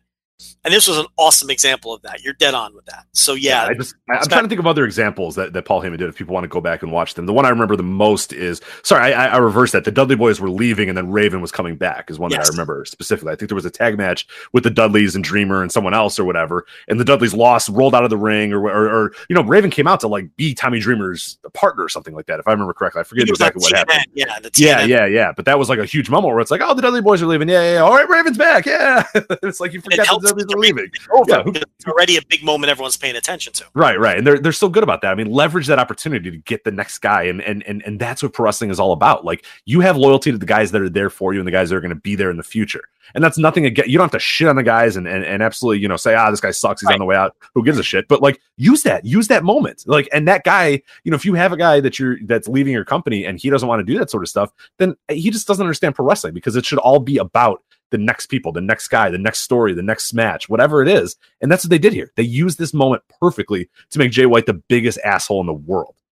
It was so good. There's a time and a place for the tear-filled goodbye. I you know what I mean? There are times where I think it's fine and it works, but there's also a time and a place for this. So I agree that this one was handled perfectly. I think Nakamura, that was more of a carry him out on your shoulders. I think they literally carried him. Yeah, no. I mean, yeah, and all those guys were like bawling their eyes out. You know what I mean? Like, you couldn't really run an angle there because like Kushida Okada was like a wreck, like an emotional fucking wreck during that. So you couldn't do that. And what I noted for that one was, it's the thing I always say, when wrestlers are on, it's always in the eyes. And when they have it turned off, because it's always in the eyes. And everyone, if you looked in their eyes during that Nakamura moment, they weren't in. Nobody was. Ishii was a wreck too. I mean, you remember just seeing his eyes and they're just bouncing, and he's like looking down. He looked like depressed, like he was sad. And in reality, they had gotten their big put the other guy over moment with Nakamura a month earlier when Omega pinned them. Right. So you kind of had it already with him, your big shock moment to put over the next guy. Yeah, and I'm not saying you have to do it every single time, because I think you lose it if you do it every time. Correct. There's a time and a place. And here's the other important thing too. No disrespect to Kushida. He's not Shinsuke Nakamura. So that also makes it a little different too. He's a very popular babyface wrestler, but he wasn't an icon of the company who, was a multi-time, world champion, all those sorts of things. So the situation was perfect. It really was, because he's just popular enough to where it has impact, but he's not like this super icon where it was disrespectful to him. Right. You know what I mean? So, it really worked out well. I agree. All right, so let's get to the New Beginning shows here. We got night one kicking off in a few, what is that? The night one is February 2nd, so we're recording this on the 31st, so in a few days here. These are the New Beginning shows in Japan. The New Beginning USA tour is obviously starting right now. Those are being taped for New Japan World, right? I assume they'll come up pretty soon, but... I'm told they're being taped. It's not on the schedule, so no one knows when they're going to pop up. We should quickly mention, Best Friends are finishing up with the company on that tour. We were tipped off to this about a month ago, but we weren't at liberty to say anything. So we kind of knew this was coming. Rich, I was surprised when I saw Trent and Chucky on the New Japan USA lineups, based on everything that we had been told. I have a feeling they had to talk them into working that tour, especially since the Japanese guys weren't there, because we had heard a month ago that they had quit New Japan and were on their way to All Elite. and then they popped up on those tour lineups. Right. Well, I thought when I saw them on a tour of like, all right, well, that was a bad news that they were leaving. They're obviously not leaving. They're on these tours. And then when they heard as these tours are going on that they're leaving, I'm like, oh, well, that's really now weird. it all makes now it makes me think that they kind of part of the delay was getting those guys to work. Could you imagine if they not only didn't have the Japanese guys, but they lost the Trent versus Juice match too? It's just Rocky Romero in the main event of every night. It's like just by himself. Yeah, because on top of the Japanese talent, you'd lose the marquee match of the tour. So, it seems like you lose two main events. You lose the Charlotte main event and the LA main event, right? Because that was Beretta and Romero. You lose them all. Yeah. And then of course, the February 2nd, they're all toast. Jesus Christ. So and the marquee match of the entire tour, the U.S. title match. Main event of Charlotte is Juice versus Rocky Romero. Buy your tickets. Yeah, I don't know. Yeah, so it's like, and it's not a good breakup. New Japan's annoyed because Trent had given them a verbal agreement, and then when that con money got flashed, he said, "Well, hold on a minute." Hold on a minute. Sign that one. Now I could see both sides. New Japan has every right to be annoyed. Yeah. Oh yeah. No, this is a classic example where both sides are probably right. Yes, because New Japan, they gave him a verbal agreement, so they said, all right, and they booked around that, right? And they said, okay, cool. Next time you're in fucking Tokyo, we'll sign you on the dotted line. Your word is your bond. Cool. But then he gets a better offer. I can't kill the man. Nah. His name wasn't on a piece of paper. I wouldn't have killed him either way. If he would have said, hey, you know what? I gave my word to someone else, I think that would have been cool. If he said, hey, you know what? I got to fucking put food on my table, which is the route he chose. I don't have a problem with that either. Because if New Japan, hey, they could have faxed them a fucking contract. Okay. I mean, there's a way to get things done, but either way, they're finishing up. So I just wanted to note that before we continue. This will be it for them, which kind of makes the U.S. title match a little anticlimactic. Yeah. I don't think Beretta's winning that match, but that's. But if Vegas is taking action on that, I might want to put some money on old Juicer there to. Yeah, you might want to find one of those sketchy British sports books that might be taking action. 360 or something like that, and see, or 365 or whatever. Yeah, see. Here's the thing: even if Juice is like minus 35, you're gonna win. Yeah, you're gonna win something. Put everything you have in the bank on it and make $10. I mean, So anyway. All right, let's get to the new beginning shows. As I said, the first one, 2 shows in Sapporo, February 2nd, February 3rd. We'll start with night 1 here. You got Ren Narita versus Yuya Uemura. You got Manabu Nakanishi and Toa Hinare versus Yoshida and Yumino. You got Tenzan and Tiger Mask. That's a fun little combo there versus Azuka and Taka. I'm kind of into that match. As I'm reading it, like I'm kind of like, and then I'm like, you know what? That actually sounds pretty awesome. So I'm into that one. Taguchi, Yoshihashi, Hanma, Yano, and Makabe versus the Bullet Club team of Owens, Yujiro, Tamatonga, Tangaloa, and Taiji Ishimori. You got LIJ, Bushi, Shingo, and Naito versus the Suzuki Gun, El Desperado, Taichi, and Kanemaru. You have Minoru. Oh, sorry, go ahead. Now, here's the business end. Because the rest of those matches kind of stink. But all right, we got 3 matches that are pretty good. Minoru Suzuki versus Sonata, Zack Sabre Jr. versus Evil, and then your main event is Tanahashi and Okada teaming up for the first time against the Bullet Club team of Bad Luck Fale and Jay White. Okay, so this card stinks. And not great. The entire draw is Tanahashi and Okada teaming for the first time in a 2 versus 2 tag. They know that's going to fill the building, or they think it's going to fill the building, so they really put nothing else on it. They did the 2 singles matches for the future, for the tag team title match that's going to happen a couple days later, and then the rest of the card is really nothing. The one thing I want to note is we did get a never openweight 6-man tag team title change with Taguchi. Shocking title change in that usually stable title, but yeah. Taguchi, Yano, and Makabe won the titles, so Ishimori is no longer a double champion. I watched the match. It's a decent little match, but again, brilliantly booked. Jay White runs in to attack Taguchi, of all people, to try to save the titles for his boys. It gets mega heat, and Tanahashi makes the save for his boys. So again, great booking here. Yeah. Turned what a match that really no one would have cared about for these dopey 6-man titles. It put a ton of heat on it. It was a feel-good moment when Taguchi won the title, and it put more heat on the Jay White Tanahashi match. Just brilliantly booked. If you watch it play out, it all came together in an awesome way. So another the build for the big matches on this tour have been excellent. Yeah. Okay. The junior tag match as well. They did the 2 singles matches. They did Shingo versus Kanemaru, which is like a Joe Lanza dream match. Okay, Shingo versus Yoshinobu Kanemaru. And it ended in a bullshit finish where like the partners ran in. And then they did another Heyman special because then the referee just looked around and said, ring the bell. And then we got Bushi versus Despy. Like it bled, one match bled into the other, which is the classic Heyman special. And it had a ton of heat and it worked great. So again, that match feels real hot for those junior tag team titles coming off the way that they've built it on this tour as well. And by the way, Rich, Shingo has still never been pinned in New Japan. Which is not an accident. That is not an accident, by the way, as we say. But yeah, they're really feeling themselves with this Jay White stuff. I feel like the Gato's just absolutely fucking loving this. He's booking like classic Memphis Heat too. You know what I mean? Yeah. Like that dude's just fucking heat magnet. And they just know what they're doing. They're really feeling themselves with that. They're really stretching their, doing things that they normally wouldn't do. And I think it's all working pretty well. So yeah, that's Yep. So here's the second New Beginning show, and this is like the LIJ portion of the tour. Very quickly, the openers. We got Toa Hanare versus Yota Tsuji, the prick face. We've got he does have a prick face. He does have a prick face. He's going to be a big time heel because he looks like a fucking asshole. He's got like a Tenru thing going. They should hire Tenru and have him be his manager, his bodyguard. It'd be good. I'm telling you, he looks like a '90s New Japan heel. He's got that face. I don't know if that makes sense to anyone, but that's what he looks like. I get it. Yeah. Nakanishi and Tiger Mask again. Because remember, look, the fact of the matter is, they all thought Nagata and Liger were going to be in the U.S. So these two guys are teaming with each other instead of their usual partners all over the tour against Yoshida and Umino, who have continued their team into 2019. They're teaming on that Giant Baba show too. Yoshida. Yeah. Oh, right. We'll talk about that at a later date. But Tenzan and Narita against Azuka and Taka Michinoku.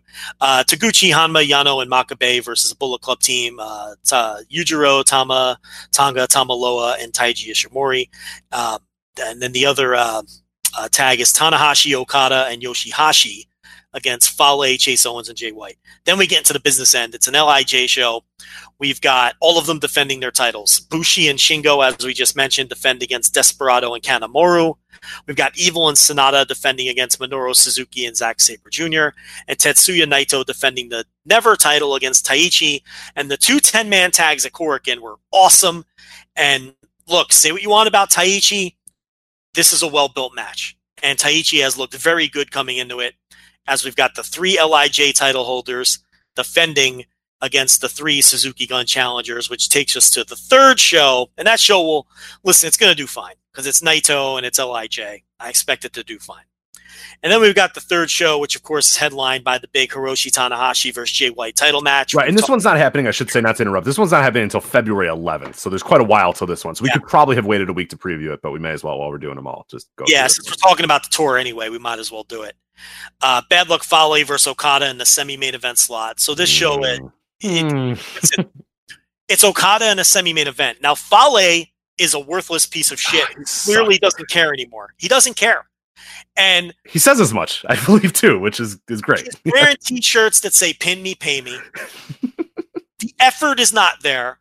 And I'm going to say something harsh. If I were New Japan, I'd pull him off the road because he doesn't care and there's no effort. I understand he has an important role running the dojo in New Zealand, grooming talent, a liaison for the Oceania. Look, I would pull him from the tours, and I'd pay him to go run his little dojo and do it. But I don't want this man wrestling. Replace him with the Hikuleo kid. Do whatever it takes, but get him off because he doesn't care. It's very obvious to me that Fale doesn't care anymore. So then we've got Taiji Ishimori defending the junior title against Taguchi. Look, I'm not a Taguchi guy, Rich. I never have a problem with him in a big match because he always delivers. He always delivers in the big match. I have no doubt that he's going to deliver in this match. No doubt. Always delivers. This is an interesting match. How about a non-title match with two pushed tag teams? We don't get that very often. So we got Guerrillas of Destiny versus Most Violent Players. This isn't the first match for Most Violent Players since they came back together. They had a match earlier on this tour on one of the Road 2s, but this is the first high-profile 2 versus 2 tag for the reformed and now 2/3 of the never openweight 6-man champion, Most Violent Players, against Guerrillas of Destiny. Rich, I have no idea who's winning that match. Oh, I like this. I like a little non-title. They should do more of this. They should do more like non-title push tag team matches. It's cool because of that exact reason. Like you look at it and go, I don't know, either team could win this thing for sure. And I like that because more times than not, you look up and down the card and like there's not a ton of stuff that's super unpredictable. But that one, yeah, I have no idea. And it's just another. If I were them, most Violent Players, I'd give them another win. Like really build that team up as like these guys are contenders now. These guys are really here to play is what I would do. But yeah, you have Tonga and Tonga Loa win too. It's not going to be life or death. I think that team's getting a big push. I think they're replacing Tenkoji. I think Tenkoji's done as a push team. And I think that's your new like veteran team that's going to be in the title mix twice a year. And I think they're getting a big push this year. We got Tomoaki Honma and Yoshihashi against Chase Owens and Yujiro. And then the beginning, here's all the tags early on in the show. We've got Bushi, Shingo, and Naito versus Despi, Taichi, and Kanemaru. We have another 2-versus-2 tag. With Evil and Sonata. Will they be champions or not? We don't know, but they'll face off against Yoshida and Umino. That's going to be a good match. Hayato Yoshida and Shota Umino versus Evil and Sonata will be a good match. And then we've got Tenzan, Kojima, Jushin Liger against Minoru Suzuki, Takashi Iizuka, and Taka Michinoku. Obviously, this is February 11th, so all of these guys who they thought would be in the U.S. would have been back by this point anyway. And that points to guys like Kojima and Liger, who are conspicuously absent from the other shows on the tour. One other thing I want to note, Rich, is Shota Umino and Ren Narita on this tour have been winning matches, and they've been winning matches with finishers. They're no longer using the crab holds. So we're seeing more development with those two, who are clearly the standouts of that class. And they're winning with Umino used like a bridging German suplex, and Narita used a fisherman's buster, the perfect plex. And both of them looked really fucking cool, and they executed them nicely. And so it looks like those guys are, inching towards excursion. There's plenty of young lions now.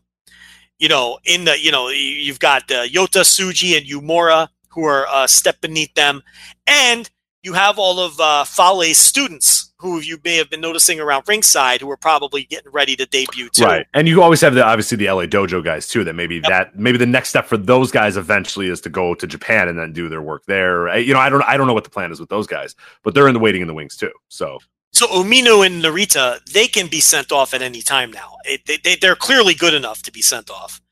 And they're getting to the point where they're almost good enough to just work. All the time with these guys. They really could. And it's like, I hate that some guys go away and it's just like, damn, like they just stay, like they're fine. But yeah, those guys probably are. But I get it. It's the way they do it, and they're not going. And it's interesting now. They've got young lions coming from 3 different continents. Yes, they got a nice little thing going here. You got Shibata training people in LA. You got the regular, dojo in Japan churning out talent, and now you've got Fale churning out. Fale and the Wheelman, Tony Kazina down there churning out guys from New Zealand. I can't believe.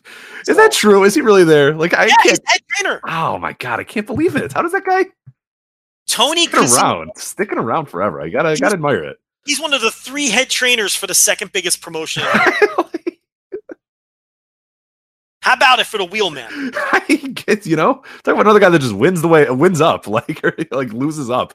He just finds a way, man. Like a couple years ago, he's driving the getaway car for an indie heist where Davey Richards is stealing $200 from some dopey promoter. Now he's one of the 3 Kyle O'Reilly in the car, and says Kyle gets out of the car and says, "Hey, I can never hang out with you guys ever again because I have a career ahead of me and I'm not getting involved in this shit anymore." Yes, which is great. Good move by him, by the way. Good move by him. Put it all behind him. And so that's the new beginning, the 3 big new beginning shows. The build has been excellent all the way around for all of the big matches, with the exception of Okada and Bad Luck Fale, because Fale stinks. So there you go. All right, so that is the New Beginning tour. As we said, the New Beginning and USA shows are going on as we speak right now. Those will hopefully be popping up on New Japan World pretty soon, so we'll talk about those when they do drop. But Joe, anything else this week before we send off? I have no voice left. I don't have much either. Anyway, patreon.com/Voices of Wrestling. We do our top 10 reveal for Match of the Year. You definitely want to check that out. VoicesWrestling.com to watch or follow the entire Match of the Year as it's progressed. Also, voicewrestling.com/Patreon is where you can hear our daily updates, or you do your news updates a few times a week. You do the TV reviews as well. Some other good stuff coming your way on that as well. Voice Wrestling Podcast Network, a lot of good stuff on there as well. I'm losing my voice too, so I should probably just sign off and say that for Joe Lanza, I'm Rich Craich, and we'll see you next time on the Voice Wrestling Flagship Podcast. Take care. In a world of 1 million wrestling podcasts, there is a new shining star with great interviews, analysis, music, and me, Matt Kuhn, on total engagement. Go to any podcast platform to listen today.